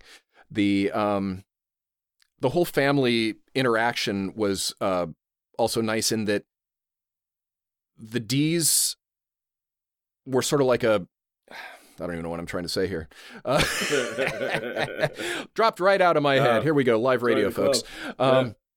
No idea. But yeah, I guess the last sort of bit of a mythic resonance that I'm thinking of off the top of my head is the very end when she pulls on the ring and the falling rocks fall down. There's no specific folkloric motif of like the family who booby traps their own treasure, but it sure feels like there should be one. It feels like the sort of thing that, have I heard that before in 1001, Arabian Nights or anything like that? Exactly. Yeah. It felt very strong that way. For sure. I agree. And I agree, and it's thinking about what you said, isn't it in the beginning when he says that, I didn't feel like I should live among people anymore, right? He talks about his anger, right? Correct? Yeah. And, which is funny because you don't see it, maybe it's in the novel more than it's in this piece, but I don't remember seeing that anger the same anymore. Thing. I saw him very reserved, like very able. Yeah. There were times people were pressing him, and he didn't have that edge or anything. He was very controlled. So I got the feeling that he had already started maturing in his exile. Okay. And he was looking back at his own past failings, without recrimination, without, hand-wringing and all of that sort of melodrama, but just he hadn't quite proven to himself that he had changed yet. And again, we have this whole initiatory thing of he's being thrust into this realm. It's not going to be easy for him. You can't just pick up and do it. You have to be put through the same meat grinder of, processes. And this time he passed. He didn't, kill the guy, which maybe there would have been a different, solution in the previous thing that, set him on that whole path to exile in the first place. But in this case, he does exactly the right thing. He keeps his cool. He does what he needs to do. And, he becomes a very different person at the end. Oh, that makes a lot of sense. Yeah, for sure. I hadn't thought of that. Yeah, that's it's interesting, though. His age is very much the age of the hero, right? The age that you expect in both Greek heroes and Nordic heroes to be, right? In their 20s, kind of thing, early 20s. So. Some of them. Yeah, in Scandinavian ones, you have ones that are in their middle ages. You got it all over the place, but they've got a lot of begats. Right. And old people. But yeah, it is. He's very vibrant, and he's again renewed. He's the new young man again. But he's older than his age would indicate, because he's very wise and also very accomplished for someone at that age. I mean, when he first went in exile, it's like you'd barely lived, and you're already larger than life. He was someone that maybe they broke the mold when they made him. Some of it grew back, but one of my favorite lines after that. Not mine. It's I forget who said that, but yeah. But yeah, they could have basically transplanted this into, Iceland or Scandinavia of 1100, and the story would have worked perfectly. And probably the same with some of the older Celtic myths, especially the Celtic tribes on the continent before they went to the British Isles. It probably would have fit in absolutely perfectly there. From a production point of view, I was just thinking of, normally, one of the shorthands that we all use, especially modern audio drama creators, is crickets to represent night. Mm-hmm. I thought it was very interesting that they used frogs. Mm-hmm. Interesting choice. That's right. Interesting choice. Well, it also gives you more of a regional flair too, right? So. Yeah, and evokes a sense of water to me. Yep. Like, okay, well, there's obviously some water around. Yep. There's the other thing. I didn't hear very well. Now, I was playing it on my speaker here at home. I didn't hear the waterfall really clearly. Did you? No, I don't recall. It didn't strike me as like, wow, they got gallons of water to go down or anything. I was waiting for it, and I heard something in the distance, but to me, it didn't sound like realistically enough to be like a waterfall that they would go through. I don't know how they would do it. Yeah, I didn't notice it at all, so it really didn't make an impression on me, and that's probably a bad thing. But we could at least hear the voices. That was good. Sure. I wonder. I've never listened to anything else on Studio One, so I wonder how the overall sound design is on those shows. Whether it's there was some good period music, I think, in between scenes, and some good sound effects, but it wasn't incredibly layered as far as I was concerned. Did you guys think so? No, it was just very serviceable. Yeah, it did its job right, and didn't draw attention to itself except maybe the waterfall and Yeah. Yep. I think like I said, I believe that you don't hear that this was transcribed. You get the idea that this was done live more often than not too. So Yeah. Hence the delivery mistake when Charlie D calls him Rhiannon instead of his secret identity. Right. Nice. Exactly. Yeah, good catch on that, because I was so into the story I missed that. So that was good. That's like you said, about 25 minutes in, right? Yeah, it's 22 minutes in. I didn't catch it till I've probably listened to it probably 15, 16 times. And I didn't catch it till just when I re-listened today. And I had to go back, and I was like, wait, did he just say Rhiannon?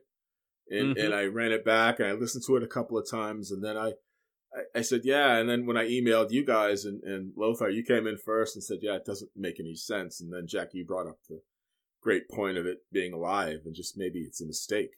And I think so. Yeah, I thought it was really jarring the first time I heard it, because I'm like, okay, you're going to accuse him of being Rhiannon, you have some evidence. Nope, you're just going on. Okay, something's weird here. Yeah. So, and if it's live, you're right. I mean, we've all done live shows, I'm sure, and things happen, right? And you just keep on barreling on. You don't stop, no matter. It's just because what are you gonna do? That's right, Tex. Jeff. Damn it! That's right. And Frank Butler was great because he didn't miss a beat. He just kept on going, sure. And whether he winced internally or not, it was enough for us to wonder, was it a mistake? Yes. Mm-hmm. That's testament to him of us going like, well, maybe there's a reason for him to do it. And it's like, maybe, well, probably not, but he was just good enough to make it seem like it was natural. And it's not like they could rewind their radios. So no, and I'm sure. Did you? No, it couldn't have been, right? And then it was gone forever, or so they thought. And I'm sure people didn't catch it, and like we didn't catch it for so many times. Anything else about the show itself, the production, or anything else that we haven't talked about that you guys wanted? I just loved it. I thought for a 50-something minute show, it moved very well. It was tight. Did a whole lot. There's a whole lot to unpack. I'm sure we could, listen to it again and come up with more things to talk about that we haven't already. I thought that was great. Yeah, part of the problem, of course, is that, things like Studio One, we could do an entire season on Studio One and sure. And do much more work specifically on the shows individually when we did that. But because we haven't talked about Studio One before, we took some time to talk about that too. Right. So, but you're right. It moved so quickly. It didn't feel like it was an hour. Like I was just sitting there listening, and I was like, wow, this is really just moving along. And right after another. And like I said, there were times that I was surprised. I expected, certain things to go one way, and they didn't. And so I was impressed that, I'm not that jaded that I can figure out every Western at this point. So. No. One thing I read about Studio One, and that it only lasted 1 year, was that Marco was very fastidious about what they did, and he didn't want to have any named actors. Now, people would have known McCormick and Merrill, but not like the huge actors of the time. And right. And I don't know why, whether they ran into cost overruns or something happened, but it got only that one season that it was on. But it was they did some amazing stuff, like we said in the open. Some great literature. Pride and Prejudice they did. Well, this makes me wonder, though, too, like, if you take a look at things like Mercury Theater on the Air and stuff like that, those are limited shows where they focus specifically on what people consider to be the classic literature, right? So once you go through, 30, 40 stories of the classics, how much more would people be thinking of or aware of at the time? We have so many more stories nowadays than they even had back then. Mm-hmm. But there were specific classics that people wanted to hear from. And then after that was done, I don't think a lot of people would have, tuned in for, a Russian novel at the time. They might not have had the same kind of familiarity with it as they might have with like Little Women or something like that. Mm-hmm. Right. So no question. Yeah. So that's a possibility as well. Maybe it was always meant to be limited in that respect. And it'd be really hard. Here's the Brothers Dostoevsky in 1 hour. Nope, not going to happen. War and Peace in 1 hour. Here you go. War and Peace. Here's our 30-minute adaptation of Crime and Punishment. I'm not saying they wouldn't have attempted it though. They would, if That's they true. thought they could That have is gotten away true. with it, they would have done so. Poorly, I might add, but they would have tried. So one of the things we've been doing, it would have been a lovely Ed Wood moment. Oh yes. One of the things we've been doing is tying it into the larger concept of the Western. Did you guys pick up anything like that? Like some kind of larger myth of the Western? I know we talked about the lone hero and the outlaw and all that. Is there anything else that you guys thought about? I think he helped create it more in the sense of by pulling in all these older resonances that are occurring again and again and again and over time. He was coming at it from, I guess the way I want to put it is that his work here created something that added to that myth but wasn't reflecting upon the myth. Mm-hmm. So it almost felt like everything was fresh and new in a different way of looking at maybe the same object from a slightly different angle. You just turn it 45 degrees and go, oh, look at that perspective. Good point. I think that Lothar hit the nail on the head when he talked earlier about how this is very much a bridge between the old world and the new world of, or if you want to look at it this way, the individual into the group, or the civilization from the barbaric. I wouldn't even want to say barbaric, or the wild man, whatever you want to say. So this is, you got the sheriff representing civilization and everything like that, and Rhiannon being very much for 2 years being on his own and not needing any of that stuff.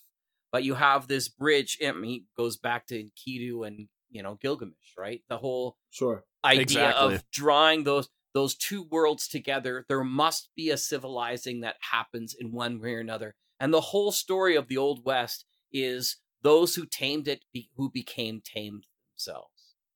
Oh, sure. And I think he does a great job of that.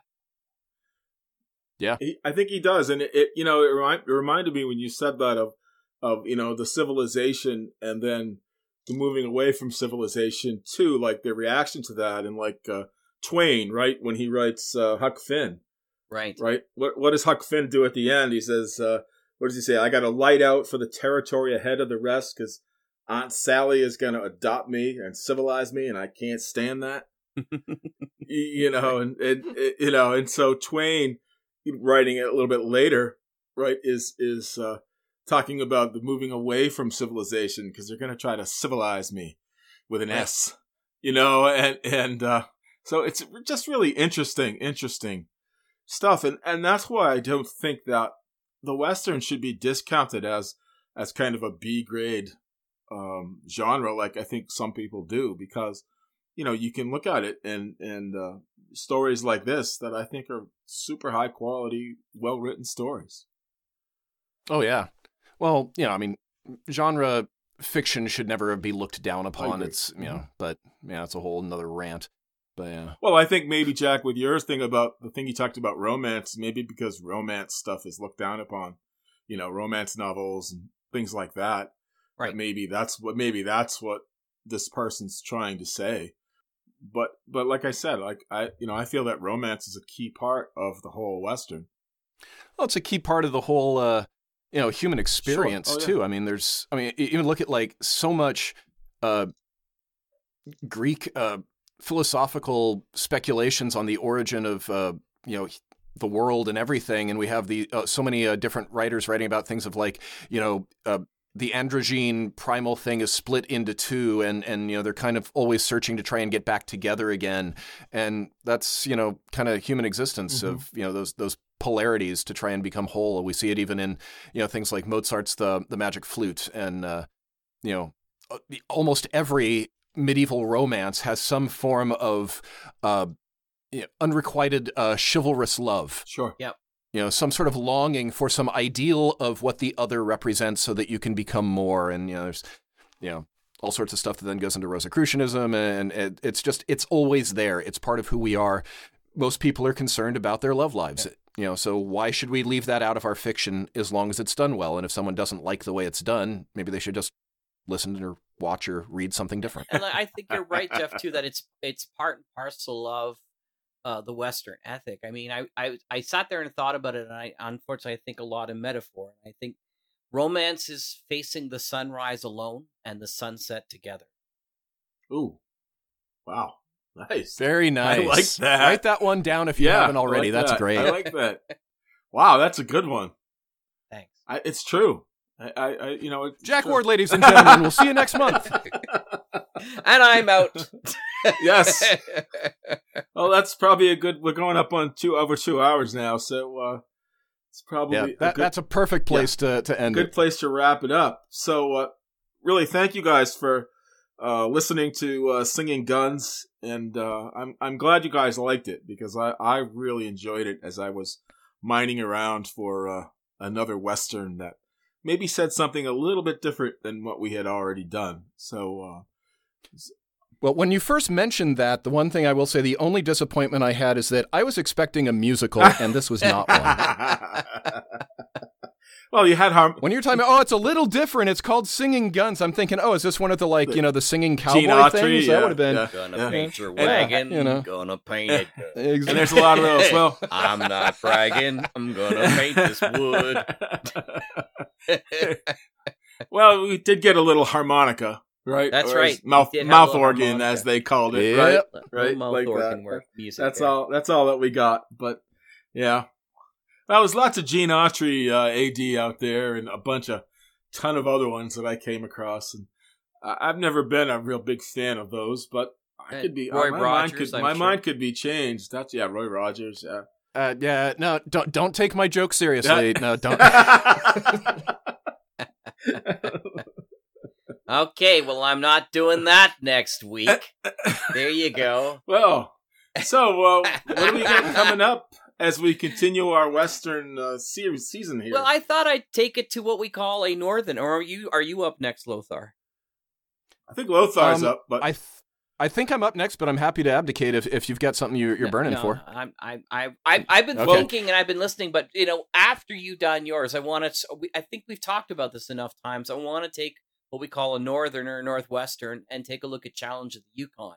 But I think what we should do is go and listen. What do you have up? Because I'm still recovering from a concussion, so I don't know who's first or who's next or who's last. So yeah, and if you would stop getting into bar brawls in the saloon, my God, man, getting hit over the head with whiskey bottles. I haven't decided. I haven't decided on my next show completely, but I think it might be a Dr. Six Gun, but I'm not sure yet. That was interesting. I listened to a couple of those. That was interesting. I think that brings in some cool stuff because he's from the East, right? I don't want to give anything away, but I think it's cool. I always get those mixed up with Frontier Gentlemen. Yeah, that's a different one. If you've ever listened to those ones too, as well. Yeah, I listened to those too. Yeah. Check those. Yeah, the guy goes back home in Frontier Gentlemen, I think. I think the so, son goes back home. Yeah, and I think Dr. Six Gun is the doctor who goes out west. Is that? I think so too, yeah. That's correct, right. Yeah. Cool. That'd be great. All right. Right on. So they're fantastic. So I want to thank you both for a great conversation here. I enjoyed it as always, and I hope the listeners do as well. And so, thank you, Jack. Thank you so much. I had so much fun. It's always good talking with you guys. Yeah. Thank you so much for bringing that to us. This was a great episode. So much fun to listen to and to talk about. Fantastic. Well, thank you again, gentlemen, and to all our listeners. We'll see you next time on Sonic Echo. Adios.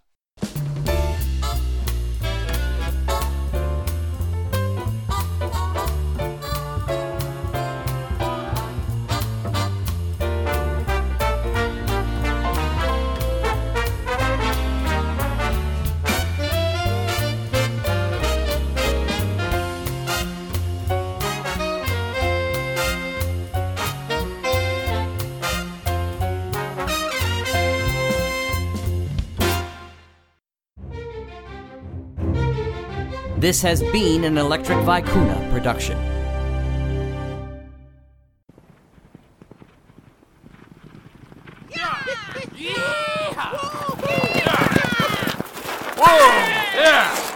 Amigos!